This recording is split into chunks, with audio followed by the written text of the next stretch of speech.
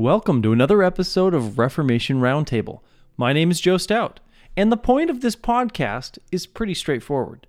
We want to plant a distinctly biblical and unashamedly Christ-centered Reformed church in Lewis County, Washington, specifically the Centralia, Chehalis area. Now, Lewis County has many churches, but none that profess or practice the historic Reformed faith. We would like to see this change, and so we've been plowing in faith that we would be working towards and accomplishing the Lord's will. So for the better part of a year and a half, we've been meeting and seeking unity as families. So our stated goal is 10 founding member households prior to launch, and our hope is to launch in March of 2021. So God is going to accomplish His will in His sovereign mercy as He chooses, but we're excited to see how we can be used by Him in this way. So Reformation Roundtable meets on Thursday nights, specifically for discussion. This is a time where we actually sit around a round table and we discuss different theological topics. And we also meet on Sunday nights for fellowship. This is the time when all the families get together and there is a lot more interaction in terms of, it's much more worship-like. So the kids come and oftentimes the wives come. So the following recording is a Thursday night discussion. It took place on February 25th, 2021. And during the discussion, we discussed biblical eldership. And we specifically were talking about the booklet that is based on the book, Biblical Eldership. And we also worked through a proposed liturgy for our fellowship nights. And the fellowship nights and the liturgies that we were talking about, they're really practice as we anticipate Lord's Day worship. And then at the end of the discussion, there is a shorter, it's still fairly extended, but it's shorter, but very lively discussion on baptism and the Lord's Supper that you won't want to miss. If you would like to join us, please, we want you to join us. First of all, we want you to join us. But if you want to join us, visit lewiscounty.church, and you will find all of our previous discussions. There's also an events tab you can click on, and that'll show you what is coming up that you can be a part of. Or you can also fill out the contact form if you have questions or comments, and that will actually contact me directly, and I will respond to your email personally and hopefully rapidly. So anyways, that's enough from me. I hope you enjoy the discussion, and I hope you join us to plant a Reformed church in Lewis County, Washington. Ron, you want to open this up in prayer? Sure. Father, we're grateful we can gather in your name. We can bless you, and we can be the kind of church that you want us to be, Lord, as we make plans and as we throw around ideas about how to do that. Keep bringing us, Lord, back to your word, so that all that we do reflects you and your glory and all that you have for us, Lord, all that you want from us. We want to be your people and do things your way, Lord. So we ask for your guidance. In Jesus' name, amen. Amen. Amen. Thanks for coming tonight, guys. I'm excited to talk about biblical eldership and the liturgy of the upcoming church. I thought, though, before we got started, that we could jump in if anybody has any bylaws stuff that they'd like to talk about that they came ready to talk about. If not, it's no problem. I kind of threw it out there at the last minute. But we can kind of start off with that because that's we know it's going to be an ongoing discussion. So. Joe, I have a question. Sure. Is there something that is also in place that isn't in the bylaws as far as like the administrative aspect of things? Does that question make sense? So I'm just curious about that. Like, how do you collect? How all that shakes out. Is there another document that kind of addresses all that? I don't know. That's a great question. You know, like the nuts and bolts of running the church. Where do we get that information? Yeah. I was even asking a different pastor earlier this week, like, hey, you know, I know there's a debate amongst churches whether or not they should be an actual corporation, 501c3 corporation, like actually recognized with the IRS or not. What are you guys? And so he kind of gave me a big, long, helpful answer on that, but it was, but yeah, we don't have that that's one aspect we don't have in the bylaws, how to take. But is the bylaws not the place to put that stuff? I'm just asking. It's a great question. Okay. I don't have a good answer to that. I think it's you can be as strict or as loose on some of this regular church order stuff as you want to be. Yeah. It's like, do you have to have one secretary and one pastor and one helper? I mean, right. You could get as crazy as you want to get with that. Yeah. I have a feeling that gets kind of down to the nuts and bolts of maybe how that's happening. I guess normal order of service type stuff. Perhaps that's still important, but I don't know if it's as important. I mean, and I don't know if the CRC is very, I guess, set in who they have doing certain things during the service. Yeah. But I just go from experience of other churches, and it wasn't always the same people collecting the offering. I mean, sometimes we had the kids collecting the offering if it was a special day honoring the youth group or this or that. And it's like they got to participate in the service. But often there's, like in the military, they call it an SOP, a standard operating procedure, or a policy and procedure that just says the counting of the money every week has to involve two people or whatever. They can't be whatever, or this and that. Yeah. Just some guidance in how to administrate just the operational aspect of things, apart from all the spiritual stuff. I was just curious. Yeah. The need for an SOP is absolutely there. I don't know if they chose not to put it in the bylaws because it's really up to churches however they want to do it. And it may not belong in the bylaws either. Maybe it's not appropriate to be in the bylaws. My suspicion would be that we have to have the bylaws to get the church started. But you wouldn't have to, I mean, to become a missional church, you have to have a document that sets the groundwork. But I wouldn't think that like the order of service or some of those things wouldn't be in the bylaws. That'd be something that as the church gets going, you work them out, because they would possibly change from season to season or whatever. Some of those things are not necessarily permanently the same all the time, So, but it would maybe possibly require writing up some other kind of a document. Probably once you designate elders or deacons or whatever, maybe that crew does that to figure out the nuts and bolts, the mechanics. Right. Okay. Great. I did notice that, like in the middle or towards the end of whatever it was, what is this, section B or whatever? It's on page 14, but it says that as a member of the Communion of Reformed Evangelical Churches, whatever your church name is, accepts all the constitutional requirements that come with this affiliation. The CREC Constitution can be found at blah, blah, blah, blah, and is deemed to be included in this document by this reference. Oh, wow. I missed that.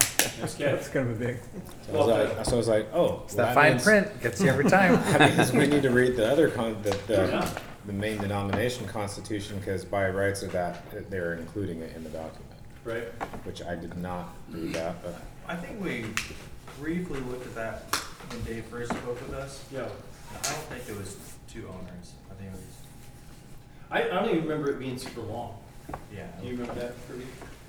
It was basically talking about different ways that you can structure the elders. Right. Oh yeah. Talks about the 2, 3, 4, Yeah. or whatever. Some of that. Yeah. And what's that called again? What do they call that? The 2 office, 3 office. no, but what was the document It's that the it was? Constitution. The Constitution. Yeah, the okay. CREC Constitution. I think I did glance at it. Yeah. This is governing documents. Oh, okay. That's great. Was there a link to it in that, or was it just referenced it? It just referenced it here. When you go to the main CREC site, it's right It's there, yeah, in the right in your face as far as documents go. But that was the only thing, honestly. So I spent most of my time. I left a little bit early last time, but I spent most of my time going through this and trying to check any scripture references on things that I thought might be. Oh, I'm not exactly sure what they mean by that, or is that really does that really matter? Honestly, I don't. Some of the disagreements that were brought up as far as wording, I think it was just the way things were worded. I don't really have a problem, really, with any legalities of what's put out by any of these bylaws. Right. That's just me. Yep. But I looked at, there was something like, as far as the membership process and taking the vows, one thing that I saw on that was that it says that membership begins when the covenant membership vows have been taken, and then it references Philemon 2 and Hebrews 13, and I'm like, there's no reference to vows or anything in those passages, so it didn't quite correlate as far as the applicability to It was membership. probably Romans 13, 7 and 17. Is that right? No, it was Hebrews 13. Hebrews, that's what I meant to say. Hebrews 13, 7 Yeah. and 7, 13. Right. That is just, that's about honoring, submitting to the elders. Yes. And so I guess the vow would be that you will do that. Okay. Yeah. I was trying to correlate the two and just thought, okay, we're basically talking about it, administering ourselves or, like you said, submitting yourselves to the authority. No. So I guess that's what you're doing by vowing, is you're I submitting guess yourselves to maybe- the authority of the church. Yeah, and maybe what they were saying in referencing that was not, hey, this is a Bible verse on vows, but hey, this is a Bible verse on church membership, and this church membership is administered through a vow. Okay. I don't know. That's a good point. It just didn't seem to be true. There was another place where the CREC was referenced as the Confederation of Reformed Evangelical Churches That's instead old, of the yeah. community. They Yeah. changed it. So there was a typo there on page 20. I It thought that was, started out as a confederation. They just decided they didn't like that wording and changed it. I think a lot of other people decided they didn't like that word. Right. Oh, I wish I was. yeah. Deacons shall be appointed by the elders. That was one of the things that I saw that was in the bylaws. And I don't know I was going to ask the group what your experiences are. I don't have a problem with this because the elders are the ones who really are basically running the church, or the ultimate authority in the local church. But I've just never seen it like that. And maybe that's just because I'm unfamiliar with true biblical eldership. But it seems like I'm wondering if people have any issues with the church body or the church members not having maybe more say in that. We at Christian Fellowship, our deacons are nominated, and whoever's nominated is vetted, is processed by the elders and interviewed. And if they meet the criteria, the qualifications that you see in the 1 Timothy and Titus, then we look and see, are they members, kind of some of the fundamental things, and then we bring them in and talk to them and just have a conversation with them about various things. And then if they kind of pass muster there, then they'll be forwarded on a ballot to the church, and the church would vote for them. Is it a binding vote? Yeah, I guess, yeah. And they do the elders the same way, although the existing elders are the ones who determine who's going to be put on the ballot. So our process needs to be good in that regard. So a deacon couldn't be on the ballot unless the elders. The elders need to, and nobody could be on the ballot, even another elder, Right. unless the elders determine that they meet the biblical qualifications, and also any qualification the church may have, i.e., being an actual, having gone through the membership kind of process and committing to being a member of the church. Sure. And then I think you have to be a member, and for us, you need to be a member for a year before you can be considered. Okay. I think Trinity is the same way. Some of this I don't remember. Some of it I'm just reading between the lines from emails because I'm still on their email list. But as far as I know, the elders will decide, hey, we need another deacon, and the deacons come up after their period of time. The elders will put them on the list of things to talk about at the heads of household meeting, and they vote at the heads of household meeting. So, So the heads of household would vote, right. basically, or Well, I mean, whoever shows up, but it's the heads of Yeah. household meetings, what they call it. yeah, And wives show up, yeah, to find out what's going on. So, And the vote is per household. right. One vote. Yeah. It's accounting, usually it's by acclamation, you know. That's right. I So remember. that kind of defeats the purpose of all the kids you're having, isn't it? Yeah, You only get one vote. No, That's the extra. I don't remember. I remember voting on elders and deacons, or elders. I think maybe both, but I don't remember it being a binding vote. I think it was more of like kind of like to ascertain the kind of the spirit of the congregation, so to speak. Like, hey, are we missing something here? Because if the vote comes back and there's like some serious, you know, no votes and whatnot, then we're going to really squeaks out. Yeah, 61%. Yeah, the hanging shed. Yeah, my only concern was, you know, if you only have 2 or 3 elders, or maybe if it's only 3 or 4, and I guess a small number of elders, and then all of a sudden the elders are doing everything and deciding everything, and it's does everyone, you know, ever just, you seem to want to resist a little bit of that power by the select few type thing. right. I don't Well, know. that's don't they, doesn't he talk about that a little bit in here, maybe? Sorry, I stole Page 18? Yeah, it's fine. That was, Page 18 talks about it a little let's bit. see, the deacon stuff was on like page 20 or 22 or something, towards the end. I thought I was just double checking to see, because they were talking about the 3 ways in which someone could aspire to the office of elder. They could aspire Okay, themselves. they could inspire themselves, they could be nominated by someone else, or the current eldership could ask them Right. to serve. Was it the same thing for deacons? It just said deacons would be selected by the elders. Okay. So, well, candidates are picked the same way, Oh, but then the appointment is done by the elders. Got it. okay. So, Well, and it's, what you're bringing up, Yeah, Luke, is a but really good separate. point. It's a big part of the first section of this booklet that we're going to talk about, or we are talking about. Oh, yeah, okay. And that is that, Okay. you know, the plurality of elders is decentralized leadership, and that's ultimately what we want. And too often you see churches that are run by the rock star, and everybody follows them, and then maybe the rock star does well, or maybe the rock star has a huge blunder, and everybody is. And so, you know, looking to spread that out over not just like 2 elders or 3 elders. I know one of the things our church in Spokane always struggled to have enough elders, you know. Yeah. And part of that was just disqualification on part of the men in the church. They just weren't qualified to. But some of it was the men just weren't willing to. There was plenty of qualified men who could, but they just wouldn't. Well, there's a glaring statement in this thing, the biblical eldership booklet. Men are spiritually lazy. I mean, I highlighted that and circled it because was devastating. that kind of, well, I mean, I took it to Yeah. thought Yeah. about it. Yeah.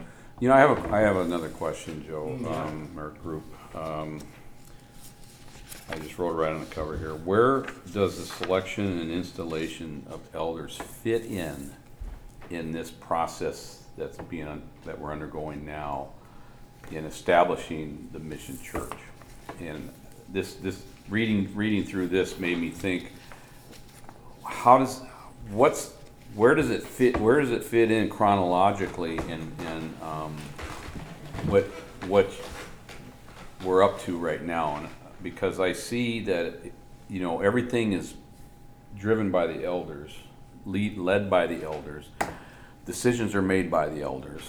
So if we don't have elders here in local, who's deciding all this for us? And be advised, I'm very well aware that anything I say has an asterisk next to it. Joe knows what we talked about that. But that really occurred to me.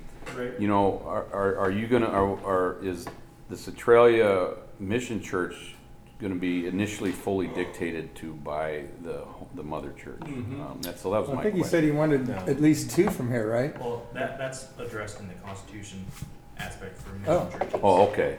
So, before a congregation can be accepted into CREC membership, it must have its own constitution, been in existence for at least 2 years, have at least 2 local elders who are members of the church, and have enough support for members to meet all regular expenses, so it's just viable. Okay. But 2 years, that's all. Yeah, I was like, Right. Dave was saying. That's going from missional church to a full member. church, right? Yeah. Yeah. to joining as an official member. Yeah, transferring from mission to Oh, For non-mission not to church. become a mission church. Okay, so, Yeah. Yeah. okay, That's so, I think there would be pro tem elders from Trinity, at least one. okay. But he even said, Reformation Covenant he says they got a lot of elders. He said maybe we can grab one of them too. So, he can be one of the pro tem elders, one of them can be one of the pro tem elders. And then he said he'd really like us to at least have one.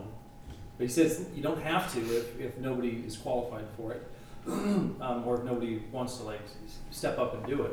But it wasn't that you only could have one. It was like you Yeah. could have more than one too. But the determiner of who might be our elders, I'll just say our for the sake Yeah. of ease,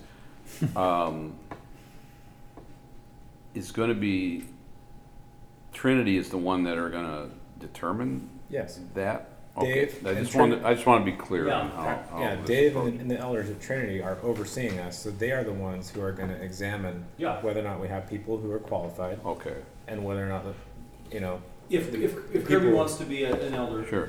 then it's going to be, we're going to have, we'll talk about it, but he's going to have to go and talk with Dave and I understand. in the elders there. They'll kind of interview him. They'll of course want to know our thoughts on it too. Yeah. But then that'll be kind of how that's overseen. But in the timeline, he would like that to happen before we actually start. Yeah, that's, So within the next weeks. so that answers my question. Right. Where do we plug that in? So that there's, somebody perhaps at this table, Right. Charles maybe is, the elder. You have any gray hair, Charles? You need some gray hair to be an elder. You could dye it. It's the main requirement. Well, that's what Kirby just read makes it sound like we don't even have to have a constitution. I mean, could you read what you just read again? On the, No, it says, before a congregation can be accepted into CRC membership, it must have its own constitution. no, but that's what I mean. We don't need a constitution to become a missional church. It sounds like maybe in those 2 years while you're working up to become a full member that you even have some time to work out the. Am I taking that correct, or? Bylaws and constitution the same thing? Oh, okay. That's a I good don't question know. too. That's why I keep forgetting what this document is called. I was reading the Constitution. What is it I'm reading? I don't know. Yeah, right. It's the Bill of Rights. The Bill of Rights, exactly. The Bill of Righteousness. Paperwork. Is anybody sitting at this table now thinking, yeah, I definitely would like to at least explore the option of being an elder? Hadn't really crossed my mind. what? You So say, it hadn't crossed my mind. I hadn't even thought about it. It had crossed my mind, yeah. but only wondering what we need to support our mission church, basically, and whether or not there are others more qualified than I that would be maybe better to be first. That's my only thought on that. It's crossed my mind, but it's still crossing. So it's circling. Yeah, it's Yeah, certainly. Yeah. Honestly, in reading the biblical eldership booklet, the one thing that scares me off is it basically just says, hey, you need to be able to teach and preach as an elder. And I don't feel like I'm qualified to be preaching. I love the word and I love to study theology, and some people were like, hey, you could do whatever, but it's like, yeah, I don't feel qualified enough to rightly handle the word in that way necessarily. Yeah, able to teach is definitely a qualification, but I've never quite understood if that means gifted at teaching, or if it just means you understand it enough that you can explain it to someone else. Because didn't Dave talk about he said some of his elders are teachers and some of them aren't. I mean, they don't preach on a regular basis. Is that true? Even at the Trinity? I mean, I thought that was what more I heard. referring to deacons. I'm trying to think. I don't know. They have 3 elders up there. Do you remember? At least 3 elders. No, I think they've got 4 at least. 4, I think. 4 or 5. I can only think of 3, and all 3 of them have taught. Well, I remember he just said there was a new one, a fairly new one that. Okay. so that might have been a fourth, but I thought that was the fifth, but I mean, Right. Yeah, it's possible. my number, I you know know, there's math man, but I 4 don't or know if I'm 5 sure. deacons. Yeah, I don't remember, you know. But all 3 of the ones I can think of off the top of my head, they've taught. Yeah, okay. So, Well, but also Preach, he's whatever. a two office, so I'm guessing, maybe that's where I heard it, when he was talking about some of the other churches in the denomination that have a 3 office. Mm-hmm. So some of those elders would be teaching elders and some would be Minister. minister elders. Yeah, Right. so that, in that case, if you're not a 2 office, then you wouldn't have to be that would be a different qualification, I guess. Right. I don't know. Do we feel like, or not feel, I mean, do we feel like it's biblical to, have we ever sat under someone's preaching who wasn't a gifted preacher? We've ever listened to a sermon from someone who wasn't gifted? Yeah, preacher? sure. Yep. And so, And got something out of it. Just read the Bible. Don't come here again. I mean, definitely there's a difference between someone who is gifted and someone who is just teaching, you know. Right. But I think both are Yeah. valuable, I mean, can be valuable, you know. Well, I can't remember if I told you that, I can't remember who I shared this with, but when Dave was talking about pulpit supply, when we first get started, you know, who's gonna get up there and preach? I asked him, like, what kind of requirements do you have? He's like, well, they've gotta be good. It's like, my only requirement is really that they're good, because if they can't preach, if they're not good at preaching, then they shouldn't be up there preaching. Yeah. But all that to say that I mean, our experience at CREC Church of Spokane was great, but we never had a lot of elders, and some of the elders that we had would occasionally preach, and it was not, let's just say it wasn't their primary calling in life. But at the same time, I remember one of the guys who was not a particularly dynamic preacher. I remember working with him side by side on a church work day, and he was just teaching me the whole time. Yeah. You know, he wasn't a great preacher, but one-on-one, you know, just facts of life type thing. He was really, he was very pastoral.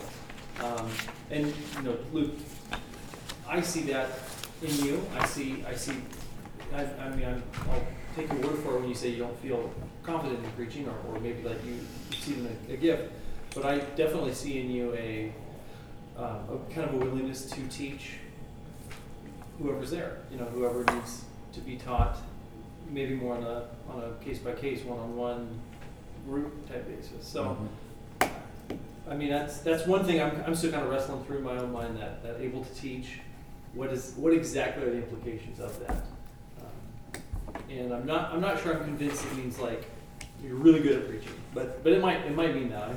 I could be convinced. Yeah, I think I tend to more on the side of that. We don't want an elder that can't read the word and decipher it and take something out of it and be able to apply it. I mean, and that doesn't necessarily mean that it's in a polished, you know, sermon, but it does mean that in a conversation or in a counseling session or in a talking with a member of the church, that they can actually read the word and take what it means and apply it to this person's situation, you know. You're a teacher. You work one-on-one with some of your students, I'm sure. Right. Or with the whole group. And I think that's, you mentioned it a moment ago, I think that's legitimate for an elder. Right. Because if you take 4 or 5 men, all 5 of them are highly unlikely to be preachers. Mm-hmm. They might be good teachers. All 5 of them, I doubt it. But a lot of people, like you mentioned about Luke, one-on-one across the table from somebody, they're super and effective. Mm-hmm. And so I would argue that we should be careful how we define teaching. Yeah. Yeah. Yeah. Because I think that's as fully as needed in the church as a good stand in the pulpit teacher. Mm-hmm. Right? Yeah, that's very true. I like what it says here in the first part of the booklet. It says the contemporary church board concept of eldership. So he's saying why that's. He's basically just given an overview as to why we shouldn't have church boards. The contemporary church board concept of eldership is irreconcilably at odds with the New Testament definition of eldership. According to the New Testament, elders lead the church, teach and preach the word, protect the church from false teachers, exhort and admonish the saints in sound doctrine, visit the sick and pray, and judge doctrinal issues. In biblical terminology, elders shepherd, oversee, lead, and care for the local church. There's a lot more there than just standing in the pulpit and preaching a sermon. Even though standing in the pulpit and preaching the sermon is the most highly visible aspect of it, there's a lot going on there. But I would also say that all that stuff involves being able to read the word and pull something out, just in the shepherding of it, or protecting the flock from false teaching, right? You can't protect the flock from false teaching if you're not a good teacher. And if, in other words, you don't know how to teach. If you can't read the word and pull out truths from it and be able to explain that to someone else, then that's prerequisite of being able to look at someone else's false teaching and say that's not right. Because you can take that and apply it to the word and say, okay, no, that's not what this is saying. So I think we just went through that in a massive way within the last 10 days or so at our church. Oh, really? It all worked out well. Just so you know. Yeah. Where are you at, Les? With the potential on this mission church, I'm just wondering. You talking about me personally? Where are you personally as far as the potential of joining us in a mission on the mission? We're just praying real hard. Just praying real hard. I mean, that's about all I can say now. I can't. My wife's is. We're equal in this, just like you all were, all your spouses. And I was watching my wife in action, particularly the last couple of weeks. I just had occasion to see her doing what she does, and she is so well loved over there, and she is so integral to particularly what the women are doing and all that. And I actually had somebody today that you're close to said, "We don't care if you go, Les. We just don't want Kay to go." And they were being, I hope, tongue in cheek. But so I we're just praying and just asking God to let us be sensitive and discerning to where God wants us. I know we're on tape here, but my heart, I'm at peace, but yet I'm a bit conflicted, I guess. But I don't want to unduly and unreasonably and unbiblically influence my wife. I don't want to issue her an ultimatum or anything like that. For sure. So not a great answer, Luke, and so I'm trying to. We want you. That's right. Both of you. Yeah, but Well, that's right. I'll take. But we do want both of you. We've just, for whatever it's worth, we've just really grown to just have such a deep love for everybody that's associated with this, and we're just kind of see how it plays out. I mean, I know we do invest in the sense of praying. We're praying our hearts out for all of you all by name at this table and beyond who can't make it every day, but. We want to invest our resources in the church too. So anyway, I can appreciate your position. It's been a challenge for me, and I've had to have some long conversations with the Lord about my tendency to maybe be somewhat resentful because I just can't do what I want to do. You know what I mean? No, I need to do what God wants me to do. Yeah. And it's not, and I'm not one of those people that need to hear the clouds open up and the dove come down. So You're not laying out fleeces at night? No. The axe handle's still at the bottom of the lake, or the axe head is still at the bottom of the water. But anyway, we're just going. Les, as an elder right now, what for those of us who are thinking about it in terms of like, I've got on my heart that this is something I need to at least pursue and see where God takes us. What kind of qualifications or advice or wisdom as a sitting elder right now? I think the I enjoyed this booklet. I thought it caused me to have to rethink a few things in my conduct as an elder. But the one thing I think is fundamental, because the qualifications are either there or they're not. You know, you're either going to be qualified or you're not going to be qualified. Yeah. Is if you do it, if you feel a call to do it, you got to do it.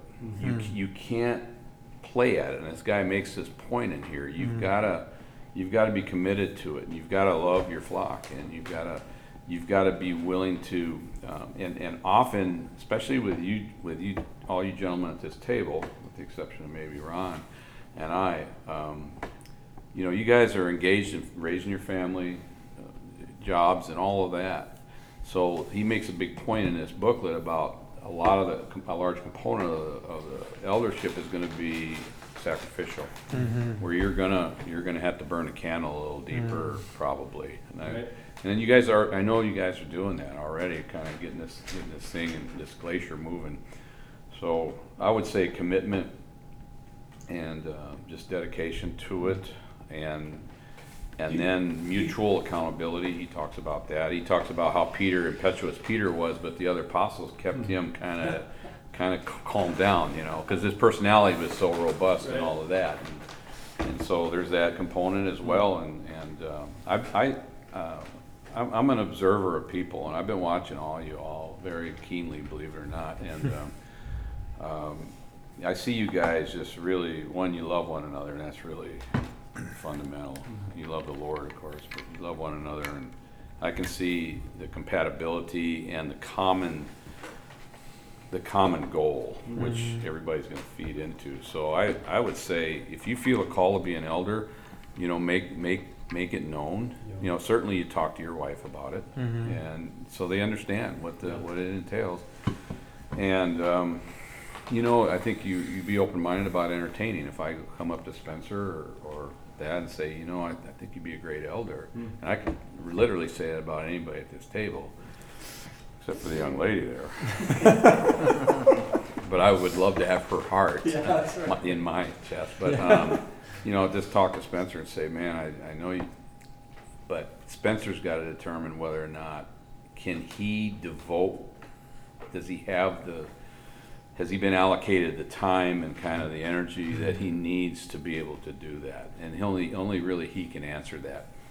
It's between him and God. And then, you know, if the answer is this isn't the season I can do it, then it's not a season you can do it. So.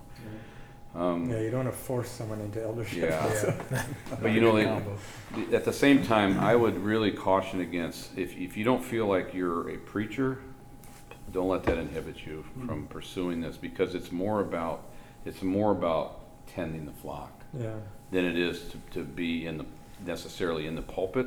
But you know, you know, Spencer did a wonderful job last Sunday, a superb job. Luke did a great job recapping that thing you went through. Yeah, and he had a flatulent baby. I did. So, but you know, you know, all you guys, I mean, could theoretically certainly be more than qualified.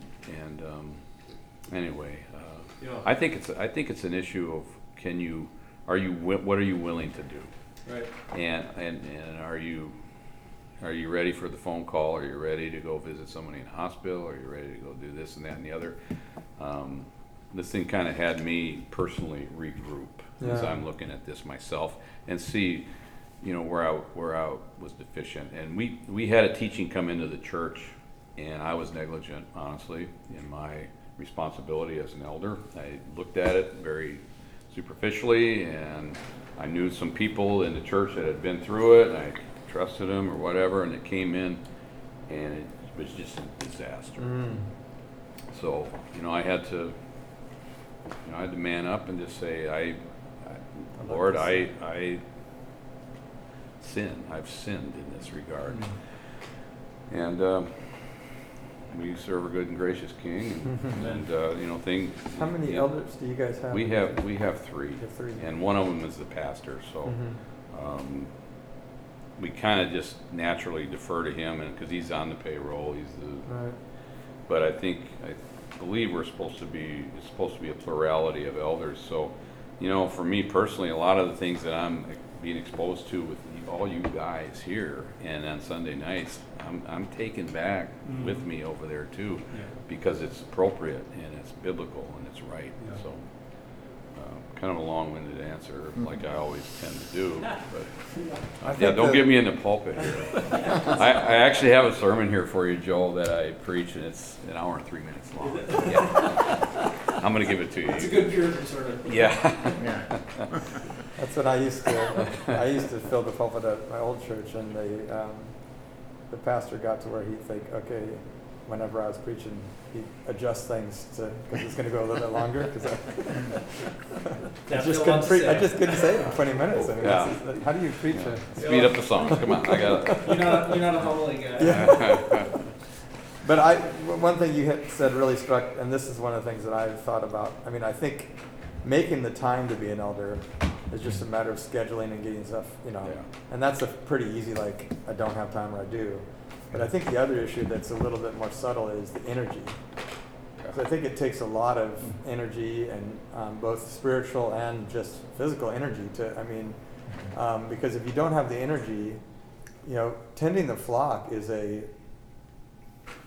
full-time job while you're also holding down a full-time job.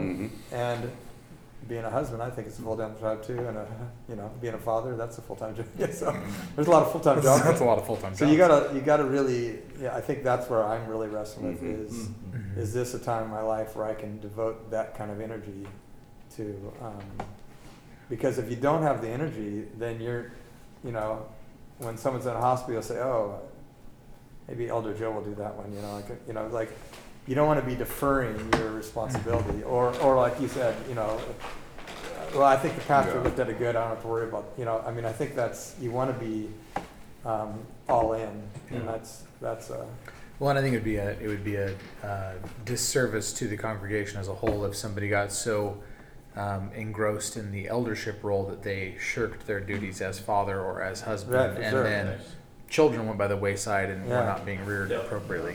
That's true. You'll end up blowing one of the qualifications. Well, exactly. In all honesty.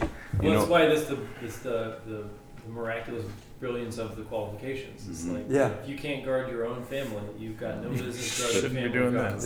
Doing that. Everybody at this table can come up with I'll call it an excuse, and I don't mean to offend anybody, but we all can come up with an excuse to not do this.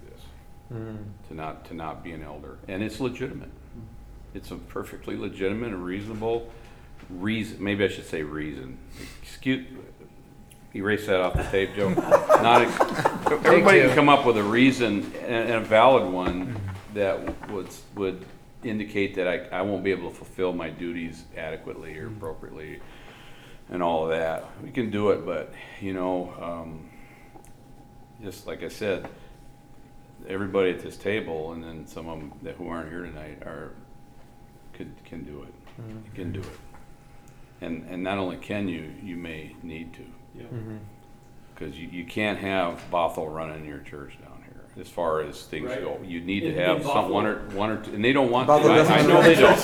No, I know you don't, Dave. But no, if Lewis County is where you're going to own this thing. I mean, as far as using that term or turn of phrase, I guess. On that topic, I definitely would aspire to the office as well, and so anybody. You guys all have Dave's email address, so anybody can go to Dave. You don't have to go through me, but if you want to go through me and you feel like, hey, I've been thinking about this. I think I want to at least be interviewed, and I want to pursue this and see what the leadership up north thinks and that kind of thing. Either talk to Dave directly or talk to me, either one. It's something that I've got a heart for. I don't have a heart to become a pastor right now, but I do have a heart to do these things. To give myself away in the way that we're supposed to do. And quite honestly, he made a good point. If we followed the church board elder mentality, where it's just kind of like it's almost like a perfunctory honor type thing, that'd be easy. You know, anybody can be on a church board, but to actually roll up your sleeves and get involved with people's messy, needy lives, Yeah. that's a big thing. And unless God's given you the heart for it, not to go against what you're saying, Les, but unless God has given you the heart for it, it's like I think it looks really hard. So I say I aspire to the office, knowing full well that it's not for glory or for like fun, you know, because it looks fun or interesting or anything like that, but because that's the desire of my heart. Have you told Dave that? Have you said that I already? have told Dave that, yeah, because he was asking about, you know, who do you think would be an elder down there? He didn't even really initially get into the deacon discussion, just initially elders, and so yeah, I mean he even said, just like, you know, we need to get on this, you know, we need to start meeting with people, even just meeting with families who don't want to necessarily be elders but want to be founding members. He needs to start meeting with us, and so I think it'll be helpful if I'm able to go to him in the next few days and say, hey, you know, sign me up for at least examining me, you know, seeing what you guys think, and you know, whoever else is on the list. So I'd like it not to just be me. So be thinking about it. Don't leave me alone, guys. So you think it'd be appropriate, Joe, and maybe you can think about this too, is saying that I'm open to be examined and discuss. I mean, because I think just understanding completely the role, and let's say I want my heart to be there. Right. But as far as, you know, I think so would it be appropriate for me to work this out in my mind and with my wife and with my family and then come to Dave? Or would it be say, Dave, I'm thinking about, you know, I mean, I would do the first. I would do the first. Okay. I would work through it with it yourself, at least to the point where if they say yes, you're not saying, oh no. Oh, never mind. Okay. I take it back. I recant. I'm feeling the same way as far as, well, I'm feeling like I would need to explore it a little further with my family, with my wife first and my family before ascribing to that. Just because we are in a bit of a unusual time in our family life. Right. Just in how much has changed over the last 6-8 months. Yeah, absolutely. It's a big deal. Do need to consider that, especially when we're talking about energy and time and being able to make time for the church and shepherd the flock and do all that. So, in interest of time, because I know Kirby's got to go at 8, and so we can come back to the elder discussion. But if you guys don't mind shifting gears and just taking a look at this proposed liturgy, and I printed off 10 copies, so maybe Stout Kids right now don't let's see, 1, 2, 3, 4, 5, 6, 7, 8, 9. Oh, good. Lisa and I can share. And I also brought in this stack of so this proposed liturgy is just a proposal. It's all open for obviously discussion. I brought in some liturgies from some different churches. It is great. You guys can maybe share one of those, just four of those.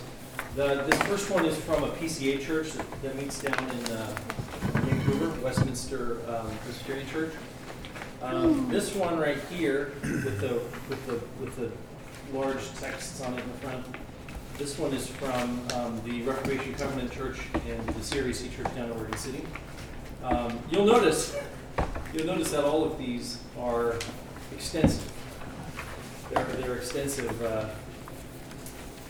liturgies, and so it's not necessarily that we have to copy them. Obviously, not word for word or anything like that, but just kind of give us will give us a little bit of a guidepost for what ours should look like. So I'll just real quick go through my proposed liturgy. So wait, this is an example of the church's liturgy for one Sunday, or is For this one a Sunday. document? Yeah, okay. That's just for one Sunday. Yeah, all of these are just for one Sunday. So yeah, that's a CREC. So this would be handed to you as you come into the Yep, church. Yep, exactly. Oh, wow. Yep, same with that little book there. Do we have some tree haters? So we're gonna need to invest in a copy machine if we're gonna follow through. I know it. Right. So my proposed liturgy is first to do Yours is now. one page, so that's That's right. Mine's on one page. Step out to the bathroom and come back. What chapter are we in? Yeah. Right. We're on page 111. Yeah. Just a few more pages to go. Knew I should have brought my readers today. Oh, man.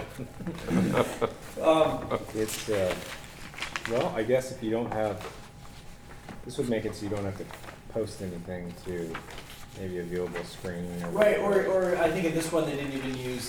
They didn't need They don't need to hymnal. hymnals. Right. Hey, mine's written in. Yeah. Exactly. I think just to kind of go down my list of proposed liturgy. Sorry. Go through the announcements first before everything gets started. The reason for that is because announcements are lighthearted and Amen. So just get the announcements done, get it out of the way. It's been one of my biggest pet peeves at churches I've been to. Like your worship, and then and then in the middle of it, we stop and start having these. We Right. we, We got a Paul up there today. I'm literally like, Right. we literally just changed that last Sunday Yeah. to doing up front. Do you have one, Charles? No, I don't. But is this the announcements and thing for the last Sunday? This would be like how every church has announcements at the beginning. So you do your announcements at the very beginning. So people come together, you give the announcements, and then you say, okay, now you have a scripture for meditation, and that meditation is to prepare your heart for worship. And then you have an opening prayer. so this would be happening when the official church start time is, or this would be happening before? I think it would. If we started at 10, I would say this would start at 10. Yeah. Okay. Because you want everybody to be there. You don't want Right. people to miss announcements, but you want to have the kind of time of Lord's service. But you just make it clear when the service Yeah. is starting. Yeah. Exactly. Yeah, exactly. Yeah. Come on in, guys. Find your seats, and we'll get started. That kind of thing. And then one of the things that a lot of churches try to train their parishioners to do is like, hey, a few minutes before church starts, that's not the time for chatting. Right. You know, come in ready to worship, or get there 15, 20 minutes early if you want to visit. But start preparing your hearts for worship before 10, 10 or 9, whatever the church starts. So, but then there's a scripture for meditation, and that is prepares your heart for worship as an opening prayer. Then there's the apostolic greeting, and I think we need to do call and response in a fairly unashamed way. So, the minister would say something like, it wouldn't have to be this, but let us worship the triune God, grace, mercy, and peace to you from God the Father, Son, and Holy Spirit. And the congregation says, and also to you. That's right. Then we have the call to worship scripture, and then that is followed by lift up your hearts, we lift them up to the Lord. Now I know, at least I believe that's done in Catholic churches, and so if you guys think like we're going to scare people away because we seem too Catholic, Roman Catholic, that is.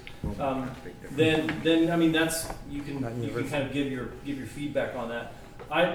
It doesn't bother me at all because I don't have any connection with the Roman Catholic Church. I have no, but some people do.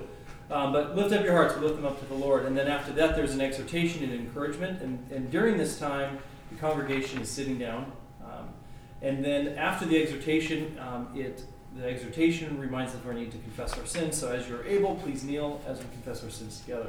So then again, we've got a bodily posture part of the worship going on, where we are speaking back, we are standing up, we are sitting down, and we are also kneeling. And then after the corporate and confession of sin, and I think, well, I didn't write this down, but I think one of the things that really works well is when you, after a time of corporate confession, you leave a big period of silent confession, where you confess your own sins individually. And then you rise for the assurance of pardon, so that everybody stands up. And then the minister would have some type of verse that would assure them that their sins are forgiven. Then they would say, people of God, your sins are forgiven. And we'd all say, thanks be to God. I didn't write this one in, but when we sing the doxology, I like having people raise their hands together. It's pretty common in contemporary Christian worship service for people to raise hands as they feel the Spirit leading them to. And I'm not a hand raiser myself. And so when we first started doing, like, everybody raise their hands together, it was a little awkward for me because I'd never raised my hands. but I think, yeah, exactly. Yeah. But now seriously, now I'm like this. And in fact, at our church up at Olympia, we don't raise our hands together. All my kids are back there raising their hands. Oh gosh. But I think raising our hands together makes a lot of sense because it's corporate worship. You know, raising your hands in a worshipful sense is fine to do it individually, but I think in a corporate worship setting, it makes even more sense to do that together. Now, I know some people think, well, it doesn't mean as much, and it's all about, you know, where's your heart in this? Is it emotion that you're seeking, or is it corporate worship? Is it doing things together as one body? So I didn't write the raise the hands together, but I think that's a really good thing. I think there's always a give and take between. I mean, I really believe that I like involving your body with worship because it's just too easy to sit there on your hand and go, praise the Lord, you know. Yeah, absolutely. But something about standing up, raising your hands, kneeling when you're. I mean, I think your body posture really helps to communicate. Yes. To your spirit. I mean, your spirit and body are connected, and they go back and forth. So I think it's really important. But then there's also the other side of the coin is that if we're always doing it, then it becomes a rote kind of, this is what we do every time. And I think that's what we really want to guard against is absolutely. I'm standing up because everyone else is, and I put my hands up because everyone else is. You know, it's not, and even that is okay. I mean, it's just like when when we were reading the Bible to our kids before they understood what we were saying to them, because there's power in the Word, and there's also power in raising your hands before God and saying, I acknowledge that you are greater than I, and I'm lifting my hands up. So I don't know. I just wanted to throw that out there. That's the thing that's always been in my mind as far as we don't want to do things out of rote because that's what we do them, but we do want to involve our bodies and our voices and our all that. So. It's funny you say that. I've set several psalms to music, like through Compose, where it's just you're setting it to New King James Version, you don't change anything, you just put to music. And the kids, we all sing them together, and I'll find myself singing the very word of God mindlessly. Like I don't even think about it. And it's like I like the tune or whatever it might be, but fighting against, it doesn't matter what you're doing, your body can turn it into something rote. Yeah, that's right. So yeah, that's definitely something we have to guard against. Yeah. I agree with Pat on that a bunch, just in the sense of not wanting to just make it repetition and heartless, with no I just feel like sometimes the Spirit will literally just move in your heart to do things, and when the Spirit is working in you and convicting you and doing all that it's really amazing. Yeah. And when you do things that are just out of repetition, because this is what we do together. I just see that becoming. Absolutely. You mean there's a temptation for that becoming? Yeah. Or do you just see it? It will. I just see there's a temptation. Yeah, for it, sure. Especially for. And over time, it can happen. Yeah. I used to always, I was raised Catholic, and I used to always say, I could be playing chess or checkers, and be sitting there contemplating my move and be going, oh my God, I'm heartily sorry for having offended thee, and I detest all my sins because of that just punishment, but most of all because they offended my God, who are all good and deserved for all my love. From the result, help thy grace, sin no more, and void in the occasion of sin, checkmate. And I'm being that good at chess. but no, the words are they're there by themselves. They're there, but there's no I'm not squeezing anything into them. Right. The words are wonderful when you really listen to them, right. But at the same time, there can be a rigidity and a roteness to them that doesn't. And yet, something being novel is not the answer to that. Simply having novelty won't fix that. Sure. Otherwise, novelty becomes the thing that becomes rote.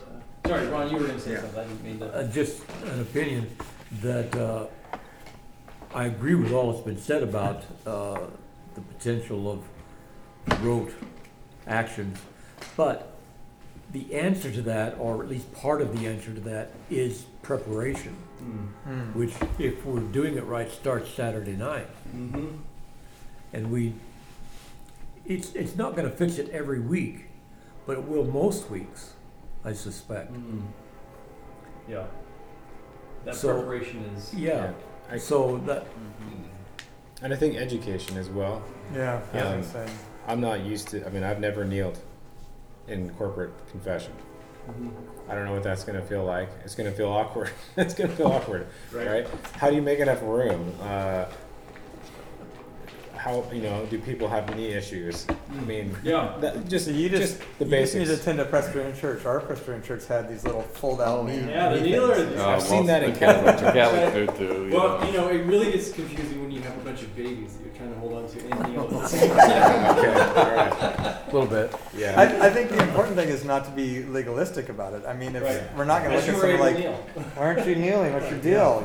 Right. Or get your hands up. What's your problem? I mean, it's and I think inviting people to let's all raise our hands because we all want to together, Yeah. lift our hands up to the Lord. I mean, Yeah. David talks about lifting your hands. So I think that education piece is. I just remember going to church with some Catholic friends when I was young. I went to their church and they'd come in and they bow before they get in the pew. Then they go in and they sit down. And they do and I remember asking them like, why do you bow before you go into the pew? And they look at me like, 'cause that's what we do. I'm like, wow, that doesn't work for me. I mean, I want to know, and I have other Catholic friends that could explain to me why they did it, and it was meaningful to them, So I think that's the important thing is that if we're doing something, we are talking about from up front why we're doing it, and reminding people, and especially in the beginning. right. Especially in the beginning, and I think even just right along with educating people, having Dave come down and talk to us, I think was a big help for our family, and so I can see some of these things maybe being awkward the first time, but that education piece and explaining why we're doing it, and hey, we're doing it for these reasons. You make it special. You make it what it is, right? It's not Right. You have to be willfully not trying to make it some sort of repetitious exercise that has no meaning. So Well, in once again, like you guys are saying, education on why we're meeting and why we're doing this. Because like take communion for example. I know we haven't quite got to that, but you take the modern evangelical view of communion. It's all about me thinking about the death of Jesus, and I navel gaze and I think about it and I thank the Lord for dying for me. But we're the body and bread. We're the bread of Christ. We're one loaf, and we're eating of that one loaf. And so I think your eyes, if your eyes are open and you're looking around at the body because you're eating with your people, that shows like, hey, this is the body of Christ, and I'm partaking of the body of Christ because these brothers and sisters are the body of Christ, and so we're all of the same loaf. And there's so much there if you all kneel together, it's kind of hard for anybody to feel too awkward. If you're all raising your hands together, you might feel awkward in your mind, but nobody else is thinking about it. As opposed to Plenty of time. What's that? Just allow plenty of time because I'm slow getting down. And Yeah, lots of time. That's right. Someone help a couple of brothers back up. yeah. It does say, as you are able. Yeah. Well, Ron starts think that's kneeling the on thing Saturday night. Yeah, that's right. I think that's the thing is that we have to, again, against the legalism is, Right. this might not be the only time I kneel, There might be other times that I need to kneel. Maybe even before I get in there, I'm already kneeling because but I think the good thing about including some physical movement instruction from up front is it teaches people to do it that have never done it before. I mean, I think it is really good to incorporate kneeling into your prayer time. I think that's an important thing. I mean, and it is good to incorporate raising your hands in worship. There's some of those modern worship songs that talks about raise your hand. I mean, every time I sing it, I'm like, oh, I'm singing about raising my hands. I better get up in the air. What's the deal here? No, we changed that to raise your hearts. Yeah, that's right. One of the things to kind of consider maybe is if every week it's lift up your hearts, we lift them up to the Lord.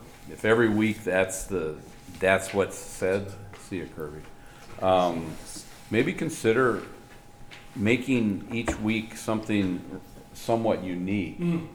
Because we're gonna have the paper in front of us, so it No, doesn't. this is just an example. No, I understand, Okay, but instead of, if every week you say, lift up your hearts, and we respond, I think it's a beautiful thing when in unison people respond. Yeah. But maybe you just kind of, I hate to say creative, but you switch it up so that people come in and they're actually going, boy, what's going to be on this sheet today? Okay, and you know what I'm saying? I totally know what you're saying. The only pushback I would give you on that is that we're reformed men.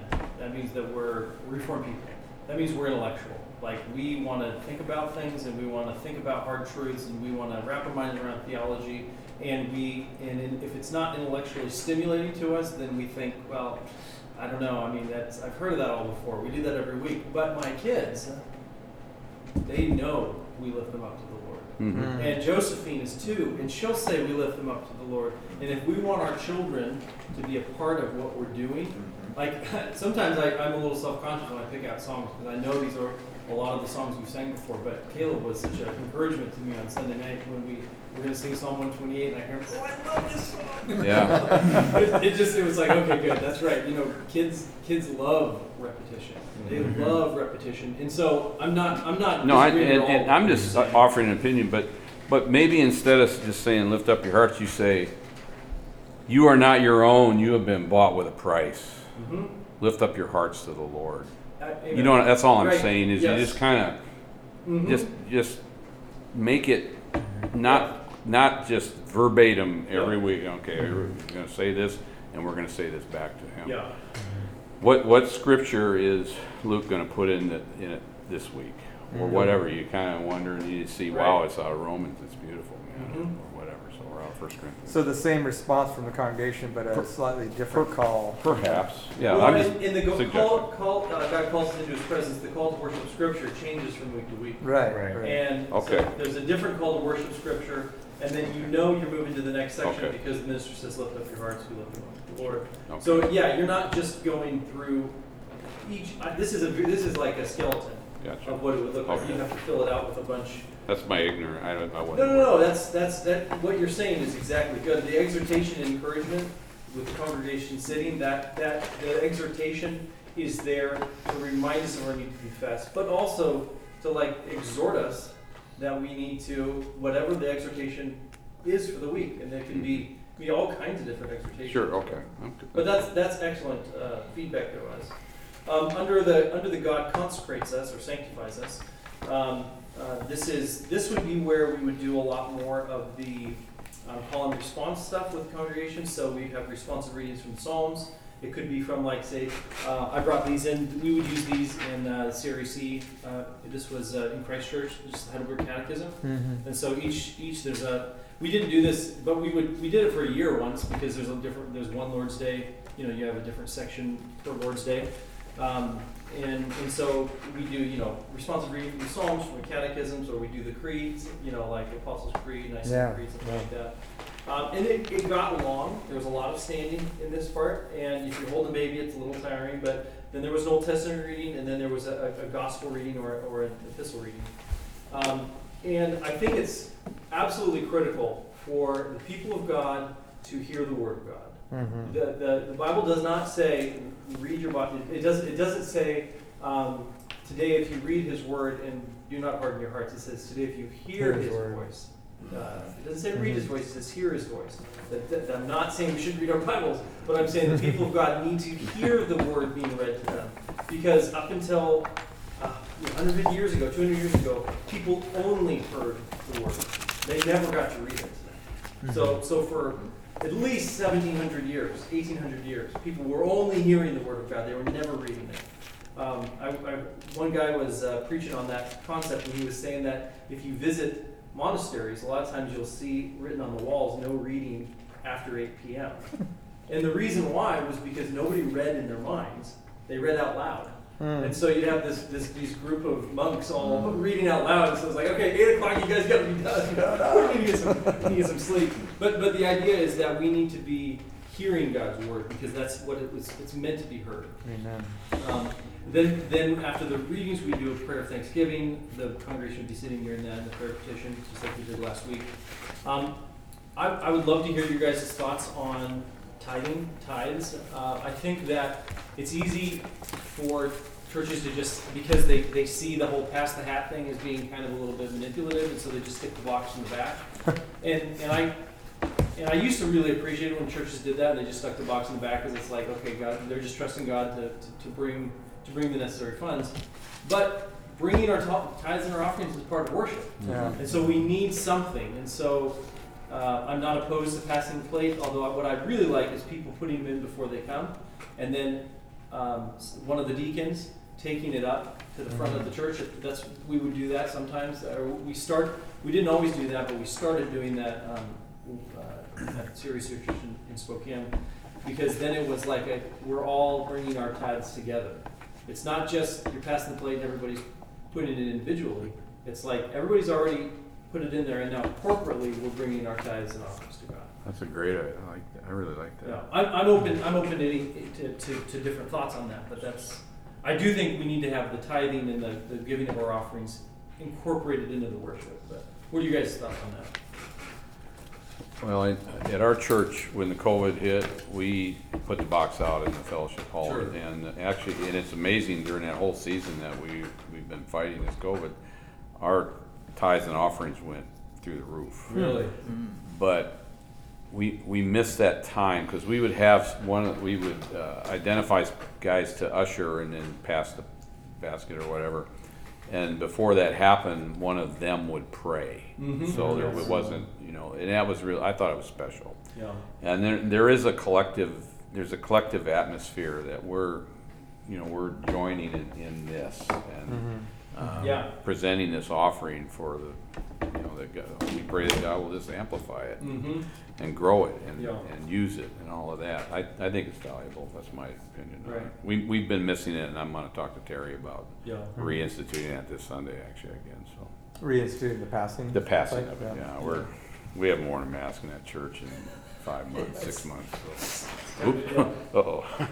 Yeah. That's right. Busted. Yeah. I'll scrub that part. That's the Methodist church. And, Yeah. The Methodist church doesn't have a soul inside the building.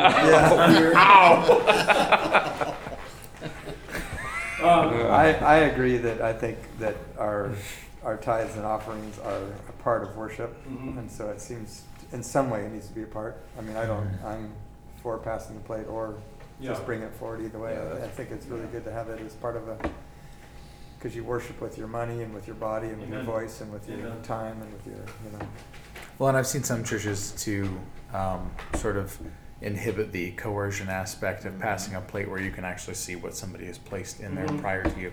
They, have a bag that has two handles. Yeah, That's it's a a little little bit deeper. Yeah. And I mean, whatever. But I'm just saying that is an option if people are more preferred to that. People can't drop the coins from yeah. We're not going to use a jackpot plate, from left. Yeah, it's a tin plate. Right. I think I'm thinking about Harrison Square right now. Yeah. Because COVID is an issue, but we have online giving and we have a lot of stuff, of course, mailed in now. If it weren't for COVID, most of the mail stuff would probably be brought in. So maybe it's not that big a difference. The amount we get online is comparatively small. Yeah, it may not be that big an issue. Right. Yeah. Well, I think I don't have an issue with that, giving people opportunity to give online either, or even mail in. It's just that I think that somehow You think about how easy tithing is now. I mean, it's literally just give 10% of your paycheck. But it used to be like you'd have to figure out your harvest, and you have to figure out okay. So it was a big deal, and I was actually kind of convicted like a month ago. Like I'm giving, I'm being obedient, but am I really thinking of this as an act of worship? Right. Because I just do it whenever I get a paycheck. Right. So I thought, I'm not going to do it whenever I get a paycheck. I'm going to do it every week, and I'm going to make sure that even if I didn't get paid that week, that I spread it out so that every week we can bring something, and then we just actually started where I give the check to one of the kids, and it's their, they put it in, and just basically like, this is our family's offering to God, and then, they get paid for farm work, and when they get paid, they tithe on that as well. I was also convicted at the conference that we went to, that when we tithe, or especially when we give to charities, we need to be thinking about it as an investment. Somebody who's making an investment, they would expect something. They wouldn't just say, "Well, do whatever you want with it." Whew, got it off my shoulders. It's like, no, this is real. That's some green money, and I want to make sure that you guys are using it rightly, and I want to give it in faith. So it's not like I have to. It's not like I have to control everything, but I need to be invested in how it's being used, and that's a huge part of tithing to the local church. Are you, they're feeding you, are you giving back? Yeah, and even, I think your prayers and time should follow your money, so to speak. So, if you're giving to a missionary or something like that, they should be a regular part of your prayer, because you're, in a sense, covering that gift with your prayers and, wanting it to see them be, successful in the kingdom. Right. Yeah, good. Then I had a psalm, hymn, or spiritual song kind of at the end, or prior to the sermon, and I missed this. Is that the first song in this? So let's see. There was I may have I think I accidentally deleted it. It was supposed to be up at the beginning, up at the top. I don't have all my songs quite sprinkled through there. But there'd be singing. There'd be singing in between this. Yeah, definitely. But then there'd be the sermon, and then after the sermon, which is, we all know what sermons amount to.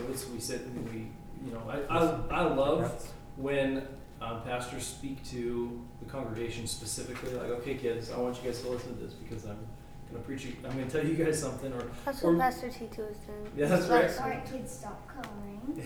That's what he told me. Put your cut crayons down. He said, if any of you are coloring, put it down, because I'm telling a sermon about you guys. Oh, wow. That's great. Nice. Right. And so does he ever call individuals out like that? Yeah. Joe. Yeah. Right now, you need to. Everybody else can veg out. Joe, I'm talking to you. They're supposed to make you feel that way, not actually. Yeah, that's right. Well, it happened to Wesley, and look what happened to Right, exactly. So for a lot of us, I think the sermon sometimes is thought of as the high point of the church service, but in covenant renewal worship, it's right before the high point. The high point being communion. So God feeding us. So after He calls us into His presence and He cleanses us from sin, and He changes us into an image more like Jesus, then He feeds us. And then I think that it's always important to have an exhortation on the Lord's Supper. Why are we doing this? It can be 2, 3, 4 minutes long, but we don't ever just go into the Lord's Supper without talking about what are we doing here. People, this is a mystical thing, or there's a lot of mystery in the Lord's Supper, and so we're not expected to understand it, totally comprehend everything about it, but we're supposed to understand we're coming to do something here. What are we doing? Mm-hmm. And the Lord said, "Do this." Not saying we were told to do it. Do this in remembrance of me. Yeah. And it's all.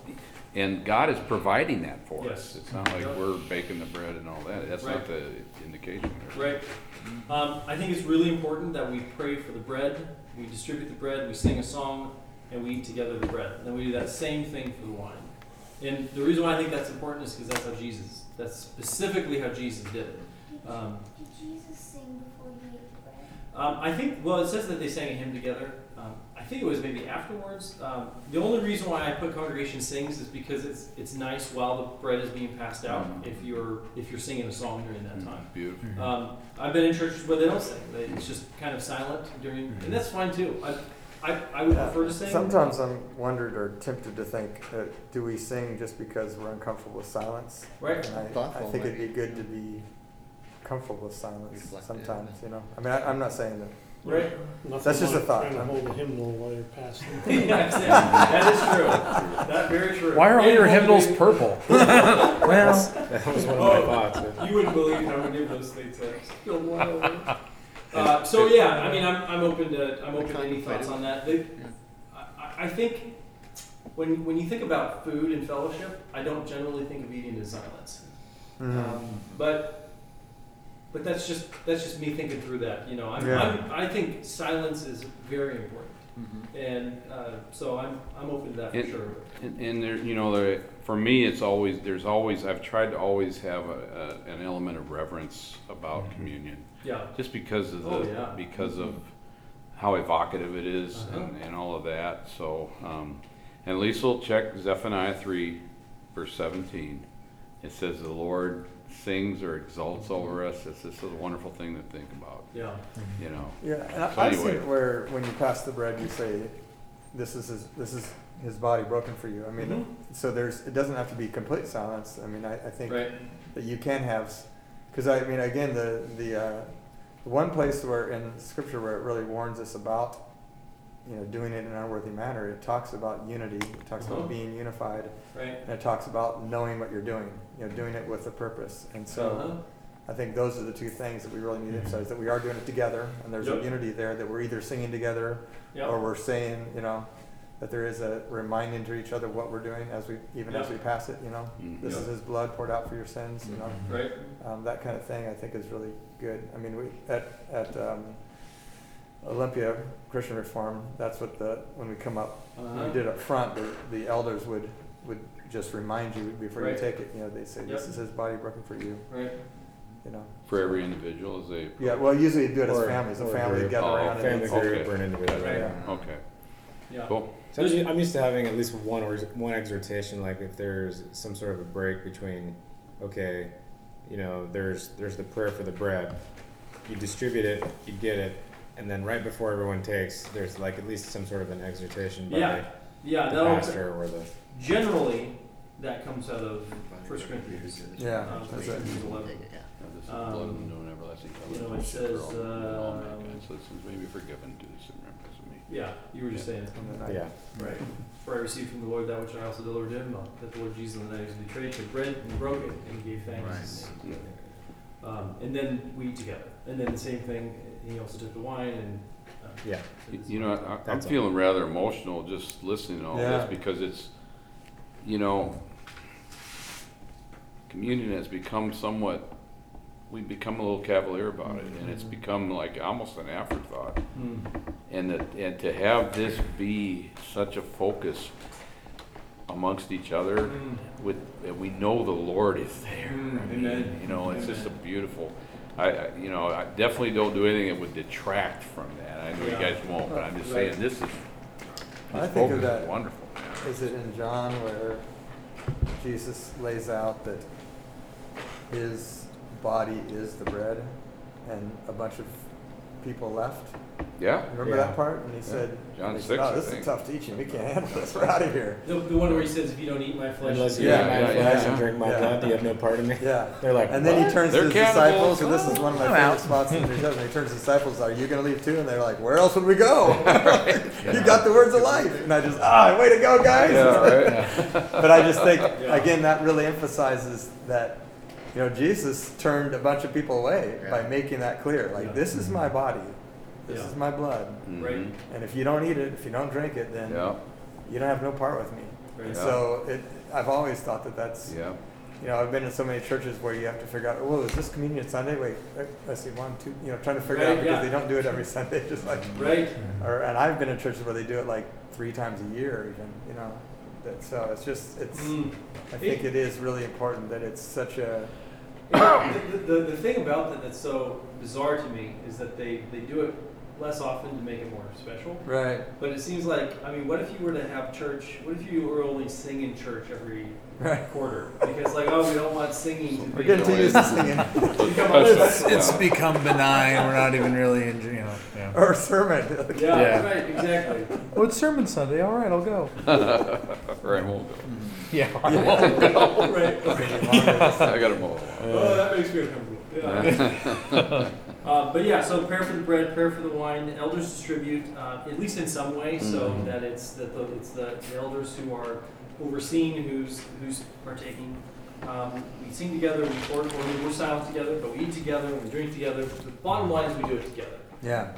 Well, I think it probably because we live in the world that we live in, we probably this is totally like nitty gritty, but I think it's good if you can have everybody having the same thing. And so some people have convictions on wine, some people have convictions not to do wine. So I'm good with having both wine and grape juice.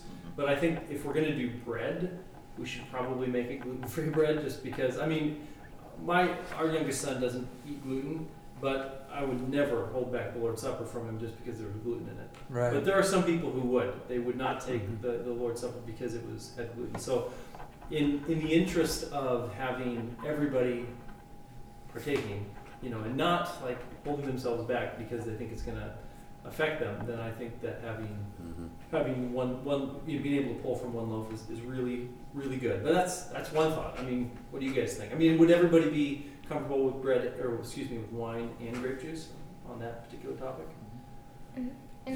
In some Catholic churches, the Pope and the monks and things would force the people to have communion at least once a year because the people didn't want to take it because they were afraid it would lay a curse on them if they weren't good enough to take it.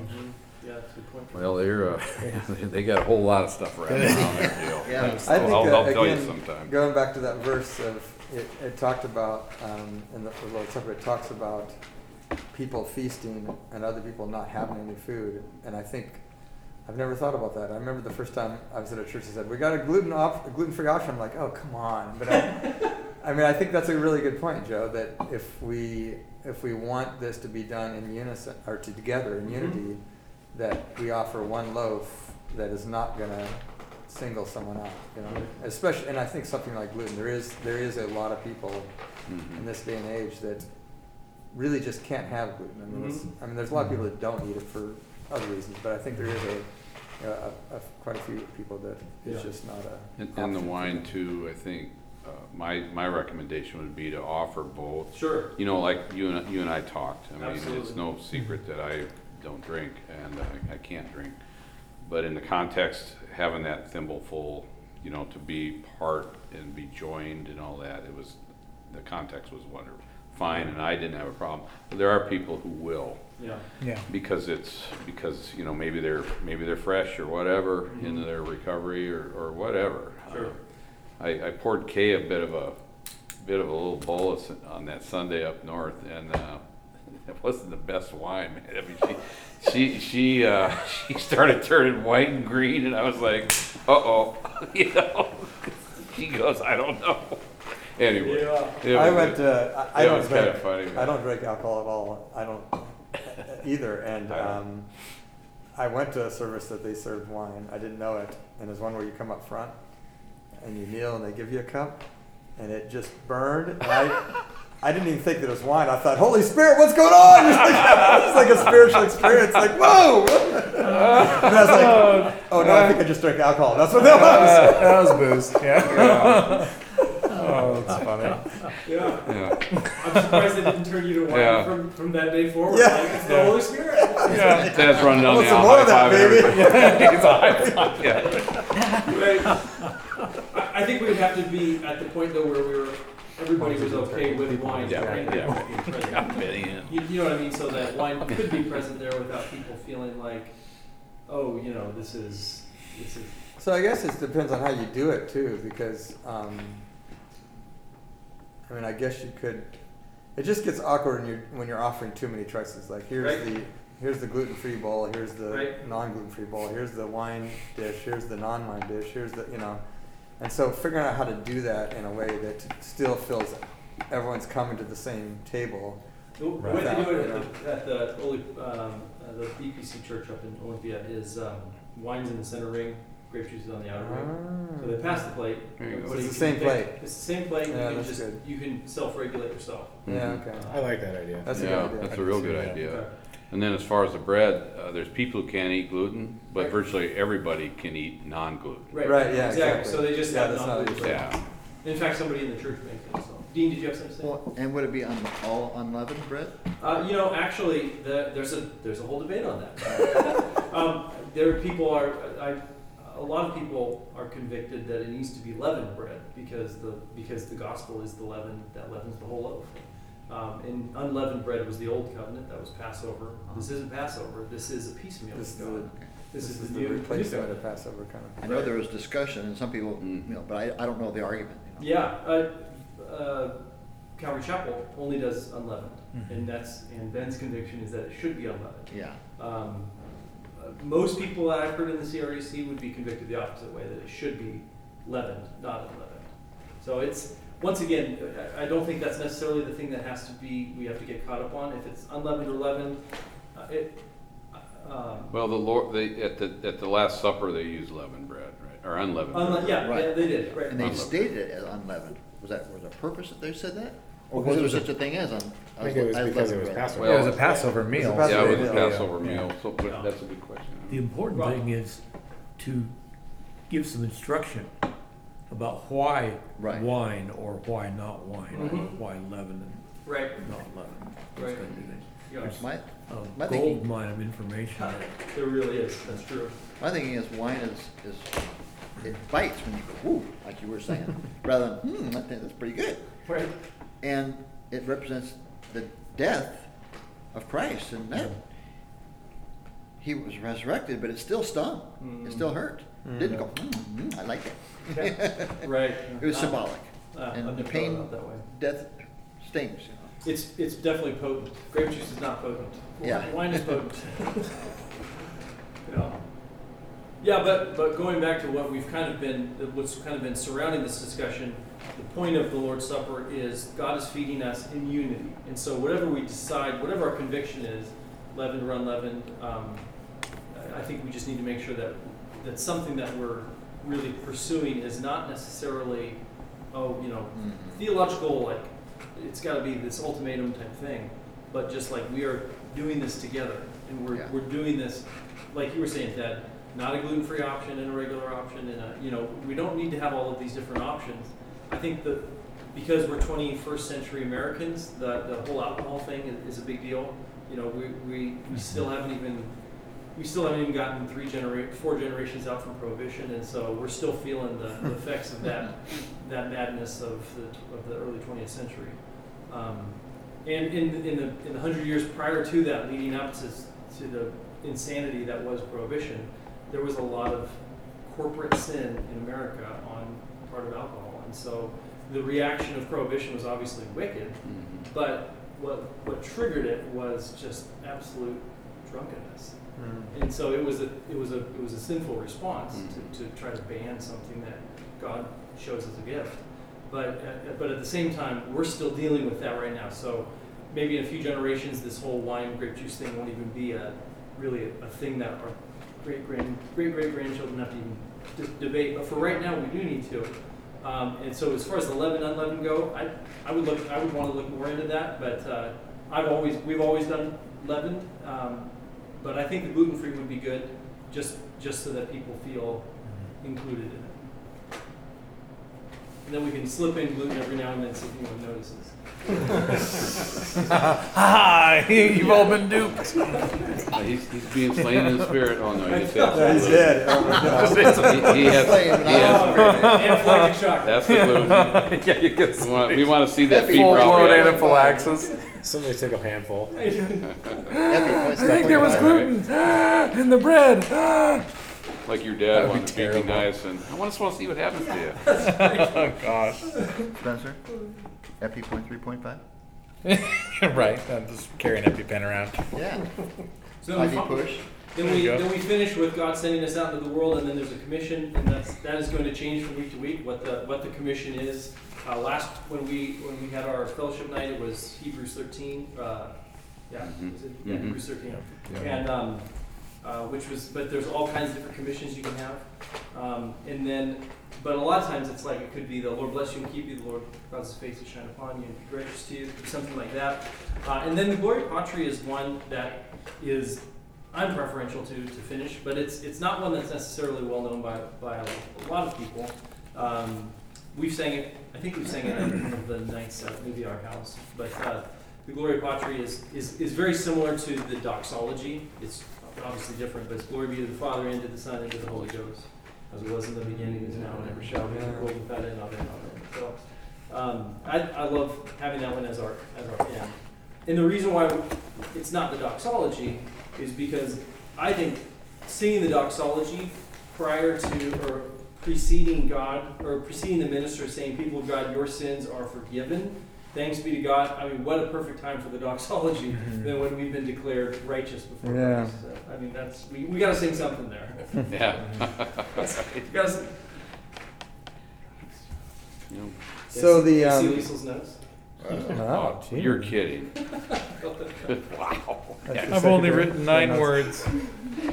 So the M, I drew a stick man. would the M always be the person that's giving the sermon, or would there possibly be other people filling in? At Yeah, different great spots? question. I Yeah, think it would. that's It a- would not always be the person Yeah. giving the sermon. And would it always be an elder, or could it I be think- someone else? Yeah, I mean, I think that probably. I think like the assurance of pardon. I think that needs to be an elder leading those parts. That would be my initial reaction to that. I've only seen that done where elders are doing that, but that would be worth looking into. The responsive reading, the Old Testament reading, the gospel reading, the prayer of thanksgiving, the prayer of petition, all of those can be anybody. Yeah. It doesn't have to be deacons. It doesn't have to be elders. It can be just any of the men in the congregation. So.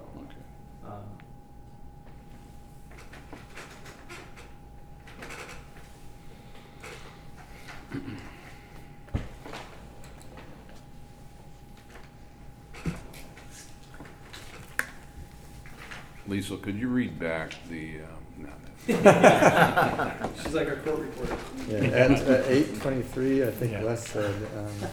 less bloviated for quite a long time. We'll have her read back the minutes next time. Then there's another one here. So if you look on, I can pass this around. Just kind of going back to what we were just talking about. There's in this one they have a preparation for communion, and in this one they do like a Nicene Creed, I think. Oh no, the Athanasian Creed. We were a part of this one. This one, Athanasian Creed, takes forever. It's But good though. they did that one right before the communion. those The are Bible good Press Church has a little insert as to whether or not you should be taking communion or not. And so usually that would be the time when the elder would give out like who should be coming to the Lord's table. This kind of goes to some of our discussions. Is it a closed table or is it an open table? It's very much an open table. The Lord's table does not belong to any local body specifically. So no local body specifically has the right to fence the table unless someone is not supposed to be there to begin with. If they would be fenced at any other table or at any other church, then we have the requirement to do that. And so, of course, the one that's easy to understand is the discipline. If you've come under discipline and you've been excommunicated, then you can't take communion. And so that would be one thing. In this particular case, they have Bible Press they have like 4 different things. One is you've been baptized. That's one of their Presbyterian church. That's one of their things. You've repented of your sins and are trusting in Jesus Christ. That you're not living secretly and unrepentantly in sin, and you've not been excommunicated. Those are their 4 reasons. For CRAC, it's have you been baptized and are you not under discipline of your local church? And so that would be a part of the talking about communion. So like this is what it is. This is who should come. And one of the things that on the whole baptism thing is they were very open, very clear. Like if you haven't been baptized, let's get you baptized. This doesn't have to be something. This doesn't have to be super complicated. We don't have to put it off until the weather's nicer. We can get you baptized soon so that you don't have to. But just let's get baptized before you come to the Lord's table. The idea, of course, being there, and we got a chance to talk a little bit about this last week, but the idea being there that the Lord's Supper is for the people of God. And the people of God, those who love Jesus, have been baptized. Or at least they're all. What's that? Not all of them. Well, no, you're right, but in the kind of the natural order of things, most people come to faith and then they get baptized relatively in a succinct. What's that? Are you gonna be that's a You know what I mean? set in Some stone people think Well- type of it's deal, or? necessary for salvation. Is that a requirement for the denomination? It's, well. That's I mean, why I'm asking. Yeah, I think if there was an issue with it, they'd want to know why. Because where it would be a requirement is if you think that non-Christians should take the Lord's Supper, that'd be a problem. If you feel like somebody is a Christian, they're a professing Christian, they just haven't yet gotten baptized, I think they would probably say, well, you don't have to excommunicate them, keep them coming to the Lord's table, but let's get them baptized as soon as possible, because that needs to happen. And so I think it's if they're professing Christian, then it's not nearly the issue as if they're not professing Christians, then you think that they should come to the table. What, did you have a thought on that? No, I was just, my question maybe is a dumb one, but, so will everybody at the Mission Church, will they be baptized, or will just have to at least demonstrate or state I have been baptized? You know what I'm asking? Yeah. And how are you Right. guys going to proceed with that? I'm just curious. Yeah, that's a honestly. good question. I know when I first met Dave, and I didn't really know him outside of a few emails. I was talking about Lord's Supper. He's like, "Oh yeah, kids are welcome. Have they all been baptized?" And I think one of them hadn't been yet. He's like, "Okay, well, I would just ask you not to bring her to the Lord's table. She was a little baby, so it wasn't like a teenager who's being told that you're excluded now." But in that particular case, they say it every Sunday because the Lord's Supper is something that people need guidance on, and so you have to have a conviction on it. And so I think the question, of course, would be if someone's a professing Christian and they feel they should be at the Lord's Supper, then why haven't they been baptized? And is there a way we can get that fixed so that it's not an issue anymore? Okay. Just because baptism being the way baptism is like it's like the wedding ceremony. The wedding ceremony gives you access to the marriage bed. Baptism, like circumcision, just visibly connects you covenantally with God.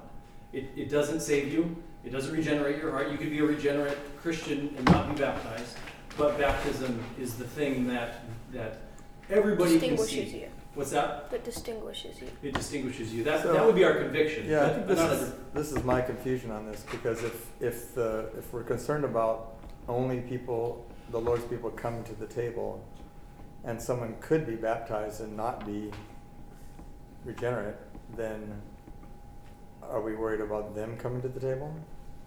Can you just say that one more time? Someone who's been baptized, so they fulfill the requirement, right. but they're not a regenerate person. They just got baptized because they got in line and it was happening, so they did it. But now they're at our church and we say, "Do you baptize?" "Yeah, all right, come on to the table." Right. I think that it's kind of the same thing with I hate to go back to the public school thing again. It seems to me like we're putting a man testable thing on something that's not supposed to be tested by man. That's what concerns me. But you would take someone's profession of faith, right? Yeah, I mean, if somebody says, "Yeah, I'm a Christian, I believe," you would take that, right? What I'm saying is I don't take any of it. It's not me. It's not my decision whether you come to the table or not.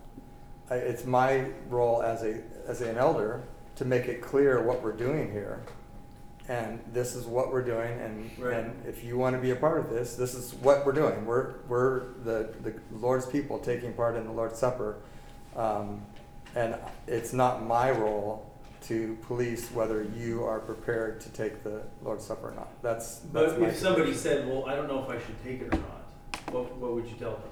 Sure, I would say, well, I mean, what's your concern? How come you don't know if you take it? Well, I don't believe Jesus is Lord. I said, well, then, don't take it. I mean, what are you doing eating the Lord? That doesn't make any sense. Yeah. I mean, that's the follow-up question. Well, I think that would be our role then as a church body, and then as elders to whoever they may be, to educate that person.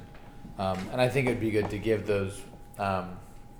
We talked a little bit about like educating the body as to why we're doing what we're doing, and I think as part of that, even going into the details as to how we are in the position to partake thereof. Hmm. You know what I mean? So that way there's no confusion. But I agree. I don't think we need to be policing it. Well, but Um, if someone's been excommunicated, you agree that they shouldn't be taking it, right? Absolutely. So, but you can't police that. You can just tell them, if you've been excommunicated, don't take this. Right. And if they do anyways, there's nothing you can do about that. Oh, yeah. All you're doing is you're just setting out the expectation and then expecting them to submit to it. Right. And then if there's, I suppose it could be certain cases where people are excommunicated are trying to take it. But even then, it's not like I've never heard of somebody in the act of communion stopping someone else from Blow taking whistle. communion. Whoa. But again, that's my point is that I don't get the extra requirement that you have to be baptized, because I don't see that anywhere in Scripture, I guess is where what it comes down to. And I have a real hard time putting a rule that isn't clearly defined in Scripture. Right. I mean, if someone could show me where it is in Scripture, then I'm definitely open to it. And will the And credo? I think this is one of the issues that I wrestle with, whether I can be an elder or not. Sure. I mean, I can live with this requirement. I just don't think it's biblical. So that's kind of a tough place to be, Do you? So you don't see it in Scripture, and I don't think. I don't think it's even like the kind of thing where it. There's a difference between not seeing something in Scripture. So like, I'm not sure I see that. To I think it's being taught the opposite. And it sounds like that's maybe why, right? Yeah. If I thought it was the opposite, I would have been gone a long time ago. Gotcha. I just, it seems to me that, I get you've explained it to me, and I've heard Dave talk about it, and I get the understanding. Right. It's just real questionable to me that it's not on solid scriptural ground for me. Do you think that if someone is a Christian, that baptism is something that should be attending to that in somewhere? Absolutely. Okay. As quickly as possible. Right. Which And so I'm in disobedience right now. So No, that's not. Again, I don't want to bring it back to me. It's not that No, I want to make sure right. my kids come to the table. It has nothing to do with that. It's something that I've thought about a lot, and I've been at a lot of different churches that have some pretty crazy requirements Right. on the Lord's Supper, and I just think, to me, Jesus is saying, "This is my body, this is my blood. Come to me." It's an open invitation. Yeah. And for me to stand up and say, no, you can't go. You haven't been baptized. I'm not going to, And again, it's not about policing, but if we're up front, we're saying that you can only come if you've been baptized. I think we need to have. This is for the Lord's people. So this is something that we do as a people of God, that we come together and we take part in the Lord's Supper, because we do it to remember Him, and that His body was broken for us. That this is all, it's an in-house thing for sure. I would make that clear. But then that's what I would set up. That's what to me that's what Scripture is saying, is make it clear what you're doing, and make sure that Right. this is something that's taken seriously, and not just hey, there's some food up here, so come. And then you come on. fulfilled your responsibility as the one up front expressing that and making the invitation and all that. If you say this is what we're doing and this is why we do it, and everyone's invited, we would ask that if you are not a professing Christian, that you would refrain from joining us here because of the specialness of it. If they still come, they come. You fulfilled your obligation right. to kind of mediate that Right. with maybe an unbeliever. But Les, the only thing I would say on that is that communion is special. It's incredibly special, but it's also food. And the thing about food is that food is extremely simple to understand. Are you hungry or are you not hungry? Mm-hmm. And blessed are those who hunger and thirst for righteousness, for they shall be satisfied. Now, I'm not trying to say that verse is talking about communion itself, but I think what I am trying to say is that communion, we make it about an intellectual experience. We make it about, we hear Jesus say, whenever you eat the bread and drink the cup, you're proclaiming the Lord's death until He comes. And we think, well, we've got to do something there. When what we don't realize is that we actually just eat and drink and be joyful unto the Lord, because He has given Himself to us. And I think that the requirement to come to the table is actually much less than even a professing Christian. Yeah, I agree. Because Okay, see, so I think- I'm misunderstanding a whole lot right here, right now. What you're saying and now what you see, because I didn't know why you were coming back on me. right. So I was like, okay, because I was trying to find What? the sweet spot, if you will. I think So I that guess Now we're I'm- both against you, so you've No, I- united us. I think that, I honestly think that the Lord's Supper can be an evangelistic. I mean, it's saying, "Here's my body. If you know it, if you understand it." And see, I don't Come. disagree with that, so I don't know what I'm talking about, obviously. Well, and I think I'm not, true. not to further muddy the waters, but I couldn't help but think about, I think it's in Mark when the disciples are like pushing the kids away, like, get out Yeah. of here. And Yeah. Jesus sort of rebukes them like, no, let them come. You know, if we have kids who are wanting to partake of communion who maybe haven't Been made baptized. a choice and been baptized and all these things, you know, who are we to deny them if they want to Well, partake of I the don't- Lord's Supper see, I don't with their disagree. family? I don't. That's the point I wanted to make. Yeah. You know, because we're talking in covenantal language here. Right. Yep. And I want my little one, I want my little grandchild to know you're part of this family. That's my maintenance. I absolutely agree with that. So what we're I, actually all much closer on I this. think so. I I think think I, we're I on think agreement. I The only was. issue is whether baptism is the entrance into that covenant. I think that's where you and I fall in line. You- I you're don't probably- see baptism. Well, no, water I'm hearing baptism as a concern from Joe that someone who may not be eligible come to the table. That's what I was hearing, and maybe you weren't saying that though. And all I was saying was, if we express that and make the invitation to come, that whoever's up there has fulfilled whatever the obligation, or does that make sense? The responsibility, and then whoever comes. It makes sense, and the reason why the baptism is a requirement, or the reason why it's a convicted requirement here, is because baptism seals you into something. And so, like I if my kids are worrying about their faith, like I don't know if I'm a Christian or not, I'd say, well, whose name is on your forehead? And they would tell me, well, Jesus put his name on my forehead when I couldn't even respond in faith to him. You know, before I even intellectually knew anything, Jesus put his name on my forehead and said, you belong to me, you're one of mine, and I promise to be your God. And I'm not saying that's the same thing as regeneration. I'm saying that to be sealed in the covenant of Christ is something that in the Old Testament was visible. Circumcision. You could look and see that you're part of the covenant of God. And in the new covenant, it's the same. It's still a visible thing. It is your baptism. It's not the same thing as your regeneration. But if your little one wants the Lord's Supper, then don't just give her the Lord's Supper. Give her the whole thing. Give her the whole covenant. Give her the waters of baptism, and then say, yeah, the table is set before you. Because if your little one can want Jesus as Jesus' body and blood, then she definitely has enough faith, or he definitely has enough faith to trust Christ to give a profession of faith. If a profession of faith has to precede baptism, for Baptists it does, and that's totally fine. I think what we're doing though is we're getting baptism. I think that this is maybe the thing that we're maybe seeing past each other on. Is baptism a sign of union or not? I think baptism is a sign of union, and that as a sign of union, it has to precede communion, which would be the communing with God.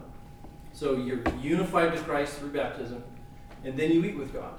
And you're right, there's not a verse that says you must be baptized before you come to the Lord's table. Just like there isn't a verse that says babies should ever be baptized. It never says that. But we still have these convicted beliefs on them because of the breadth of Scripture. And so is baptism a sign of union? If it is, then there's things downstream that matter. If it's not a sign of union, then maybe this is something we can just kind of put up with because that's what the CRC does. But Charles, did you have something to add? Joe Stout, have you been baptized? Oh, you have? You can come to the Lord's Supper. Charles, you stay in your seat. You haven't been baptized yet. What do you mean by that? Like, if you haven't been baptized, you can't go to the Lord's Supper. That's what some people believe. So, we're like in church and somebody calls you forward to take the Lord's Supper, but they tell me I can't take it because I haven't been baptized yet, even though I know I have been baptized. Right. Yeah, and we're not talking about that. You know, some churches think that you need to have like a letter of recommendation before they'll admit you to the Lord's Supper, and that's I don't want that either. Isn't that what? For me, I think Joe and I are exactly alike because I use that same language for my I'm gonna do it kids, anyway. and they haven't I been do it baptized. anyway. Right.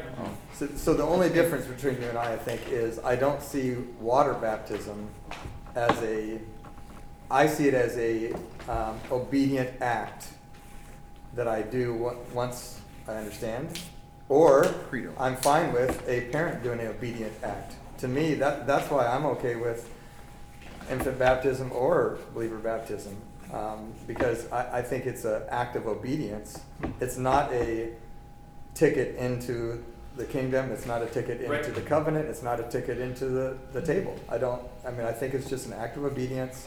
And I think the reason why I want my kids to have the experience of believer baptisms, because I think it's a really awesome experience to plunge in and come back up, and you're this idea of that you're being cleansed, or that you're being washed, or that you're being brought with Christ to death, and you die to yourself. It's just a great experience that is a confirmation in a sense of something that's already taken place in them, But it's also a really cool experience, like you said, to say to your kids, well, you've been baptized, buddy. It's already taken care of, This is so.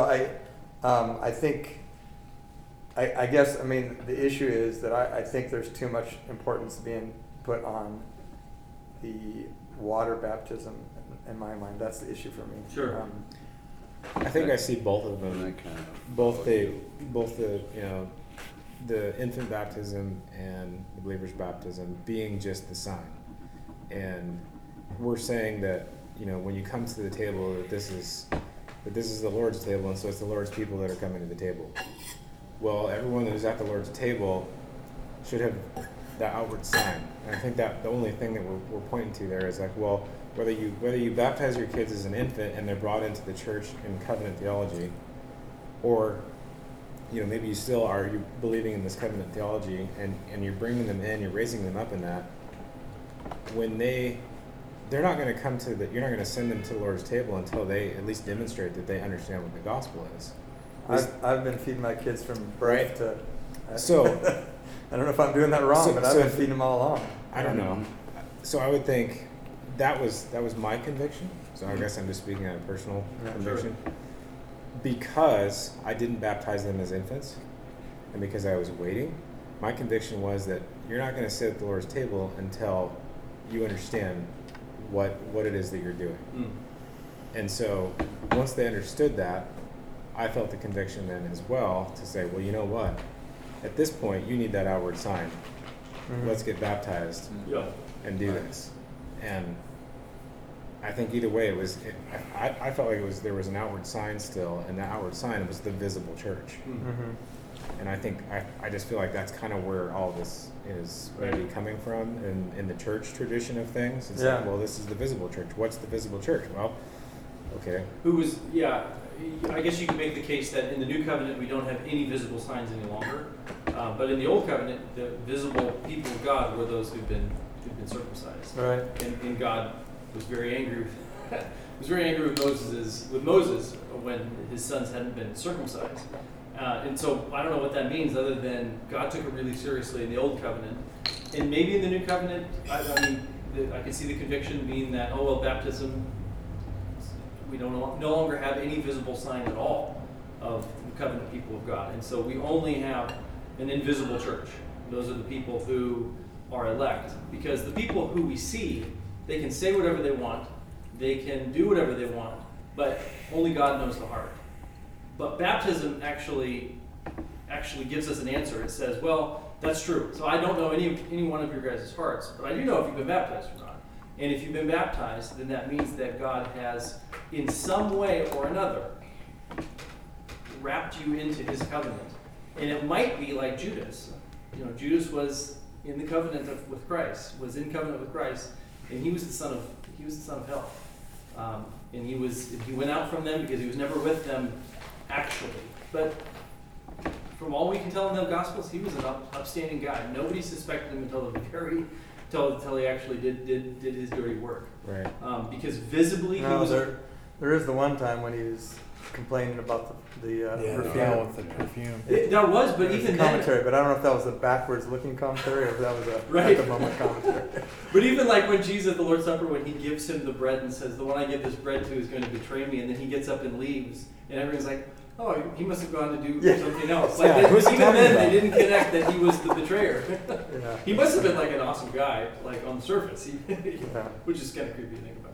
Yeah. I think what we can, in terms of this, I think we need to just keep thinking about it, keep praying about it.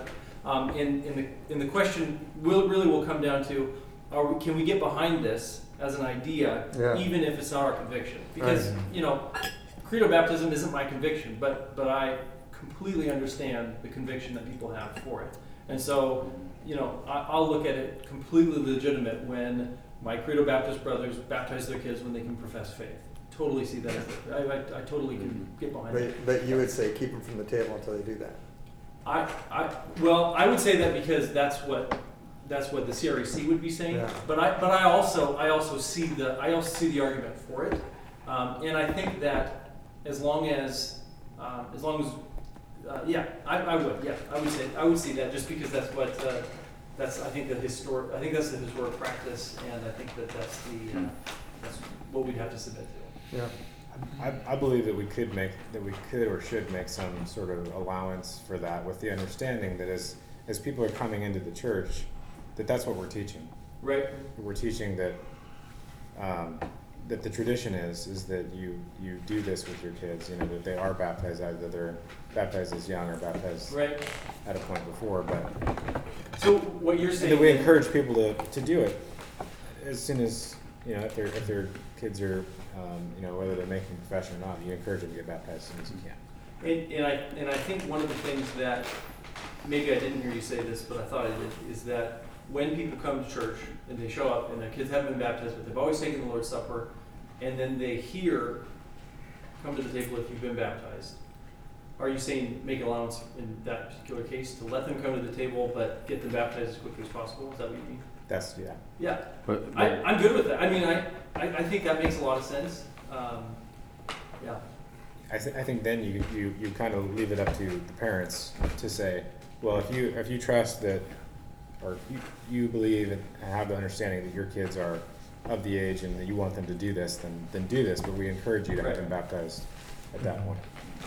Yeah, other churches make the kids go and profess faith to the elders, and the elders have to say it's a credible profession of faith. And I love the way the CREC puts that ball in the court of the parents and just says, we're administering these elements, but we understand that the parents need to be the ones that they know their kids. Mm-hmm. And so, I think you're right. I think if anybody's struggling with this, because I'll be honest, maybe I shared this last week. I struggled with this probably 5 years. Probably almost the whole time I was at that church, I struggled with this. And I just submitted to it, and it wasn't, I struggled more with going from credo baptism to pedo baptism and kind of leaving my own roots on that. Was the church in Spokane a pedo Baptist strictly? No. Okay. It was just like this. There were credo Baptists. It was a higher prevalence of pedo Baptists though. So I was definitely breathing the pedo Baptist air. But I struggled more with that. But I always did struggle with that idea of having to be baptized before you come to the Lord's table, because I always associated eating the Lord's table with faith. I always thought of it as being like, okay, intellectual faith. And intellectual faith means that I can eat. But that's not how food works. Babies are hungry, and they don't know why, but they're hungry, and they know that food is what satisfies them. So I think as far as this goes, if people are still struggling with this, and if you are, it's totally normal. I think you should just maybe even write Dave. Send an email to Dave, and he's super gracious on all of this. But this is a hard line. It's not something for debate for us, really. This is a hard line if we want to be a part of the CRC. That's a good question to ask him. Yeah, that's a great question to ask him. I'm hearing kind of like leave it up to the parents, the church can express their opinion, but ultimately it's made the decision to have communion with or without baptism is up to the parents, the leader of the home. The baptism or the Lord's Supper. Oh boy. I think we. Well, I think we Dean's asking. Can you take the Lord's Supper without being baptized is the question. Right. Well, I thought you were saying like leave it up to the parents whether or not their kids should be taking the Lord's Supper. Yeah. Yeah. Right. That's what he says. I think the elders give the guidelines. Like these are the guidelines, and we're not requiring professions of faith from your kids. So if your kids are little and all they know is like, don't I get Jesus? And that's the best that they can do. Then the elders are not saying you have to not allow your kid to come to the table. Okay. But they are saying that baptism needs to precede that, because baptism is the thing that if you can hunger for Christ, then you should be washed by Christ. So no communion until you've been baptized. That's in the bylaws too. It's I think it's Article 2. It's in Article 2. But honestly, I mean, I'm not the best guy to describe this because I'm just telling you my own convictions and what the bylaws say. Dave is going to be, if you want to email him on it, he's going to be a much better person at answering it pastorally because he's got that. Yeah. I don't think there's any hard lines, honestly, at this point. The way that he talked to us is he said, you make it your own. I mean, if you decide that you want to tweak something, based on your own local congregation, then that's up to us as a mission founding members or whatever, on how we start this to a certain degree. I mean, I appreciate and want to take advice from Dave and his church because we're going to be under that denomination, but at the same time, it doesn't mean we have to do everything exactly the way they do. Right. For me, there's a difference between a baptism as a sacrament and communion sacramentally. And I think to include my child in communion as part of a family, to feed them and partake together is one thing. I think baptism is more of an individual thing. I guess I'm a credo Baptist, so therein lies I think it says repent and be baptized. I don't know if a 4-year-old can repent because I don't think they understand the concept. They likely may not understand it, or let's say a 3-year-old or whatever. But to say everybody's welcome, but then impose that qualification on it. It's limiting at the same time, even though, I'm kind of listening to what Dean's saying, and I think whether or not that's how he feels, he was asking the question, that's how I would approach it. I've had Leighton and Brindley, they have not been baptized, but I've had an opportunity to have communion with them and sit down and talk to them about what's going on and why we're doing what we're doing. And read the scripture to them and tell them this is what it means and all that. I want Leighton and Brindley before they're immersed in the water to understand exactly what's going on and why there's so much power in this and what they're doing. I understand. I kind of understand. I even talked to Dave after the session over at the school that evening, and he explained the K&I, and I still, I'm just having a hard time getting over that. Right. I mean, it's so. With Leighton and Bryn, are they professing believers? Yeah, I've asked them. They're the gospel and the Jesus they get is from K&I. It's not at their own home, unfortunately. Yeah. But they want to come Sunday night, I think, because Leighton wants to shoot hoops with Charles. But they want to come. They want to come and see what's going on and meet the kids and all of that. But just for me, baptism was. I got sprinkled as a child because I was raised a Catholic, and all I know is I probably didn't care for it because I probably screamed when they did it. But all I know is when I was 50 years old, I got baptized, and it was indescribable. you know, it wasn't some kind of weird thing, charismatic weird thing. It was just the conduct of it. I mean, men in the desert over Desert Storm, there's no water. There's not a lot of water out there. They were being baptized in body bags. They would lower them into what you would put a dead body in. They would sit and climb in the bag, sit up, and they lowered them in the bag and then pulled them back up out of the bag. That's how they baptized them. You know, and it was just a monumental thing in one's life, because the association is so strong. I think there's strong covenantal connection with communion. Baptism to me it seems to be more of a profession and individual thing, highly vertical, and then it ends up being horizontal. I don't know. That's kind of where I'm at. Gotcha. So. Yeah, thanks for sharing that. Symbolic, death, burial, and Yeah. resurrection. It's 9:10. You probably should. This is good. You know, like I said, that there's no rush on all of this, especially if we can figure out a way of figuring out the whole communion thing, because communion is the pinnacle of service, right? And so it's like it's the highest point of service, and so we gotta figure this out, but we don't have to figure everything out. We don't have to solve the whole mystery. We just have to figure out what can we Live with, what can we as a group live with as we continue to seek after this stuff. Because, you know, I was raised Baptist too, and I was baptized. I remember my baptism very well. My grandpa baptized me. It was very special. But it was also like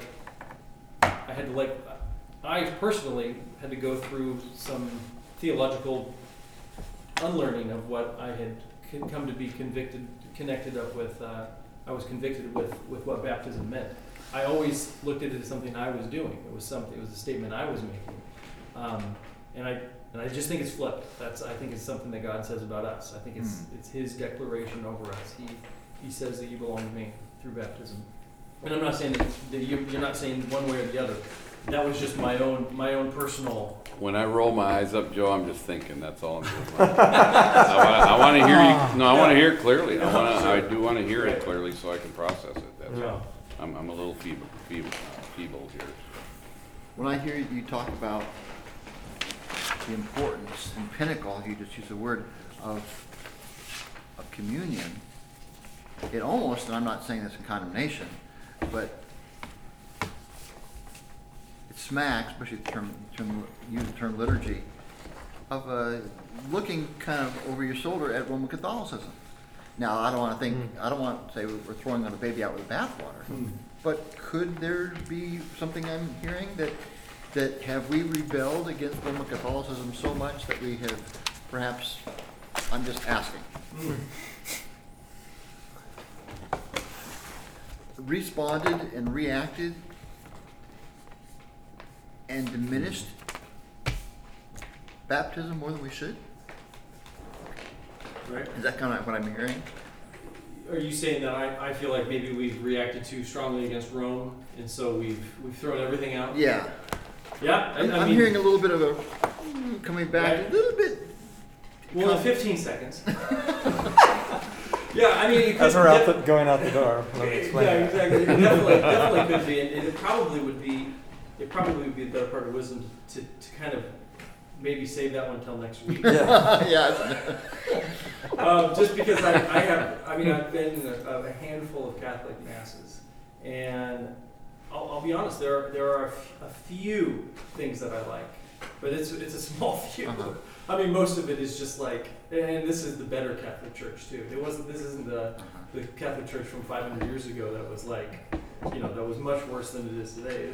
So even in the Reformed Catholic Church that we know today, there's just hardly anything there that is like draws my heart at all. So no, this has nothing to do with guys, the Catholics aren't so bad or something like that. But there is a sense in which we're going into one ditch and then we veer into the other. Right. And so could the baptism thing be I don't know. It could be. I mean, you have to look at kind of some of the Anabaptist movements that happened alongside the Reformation, and the Anabaptists did not have everything right. That's for sure. Like we might react against tongues and healings, all this nonsense we see, but at the same time, there are some things that I know that my PCA brother-in-law, pastor, Yeah. missionary to Africa has said, you know what? Yeah. I don't believe in tongues, but I've seen some amazing things that I have no explanation for. Right. And he's kind of backed off on his rolling his eyes in tongues and healing and all these kind of things, because he said there's some things happen in Africa that he just simply cannot explain. Well, in the What's happening in the New Testament too, so. yeah, I was going to say that the Careful New of your eyes at Testament that. calls, if you're sick, call for the elders. Yeah. The elders come and they lay hands on you. Tongues is in the New Yeah. Testament, yeah, it's in the New Testament. I bring oil when I Yeah. go. We should. When I saw the term liturgy, I went, ooh. You know, and I think my wife said, if I mentioned it, and it was, you know, Yeah. it kind of, my Right. ears. Sure. Yeah. Luke, do you want to close this up in prayer? Yes. Sure. Lord Heavenly Father, I thank you for this time. I thank you for everyone around this table, and just for everything that we're able to go through here. And just pray, Father, that you would be with each one of us, that you'd give us wisdom and grace in all of this, that you help us to make good decisions, and that you would just help our hearts along in this process, Father. We pray for wisdom as we seek out the right way to worship you, as we seek out the possible planting of this church, and to give you glory. We want to give you glory. We want to worship you. That is ultimately what we're here for, and just help us to keep our minds on that, Lord. And we pray that you bless each one of us as we go. We pray this in your name. Amen. Amen.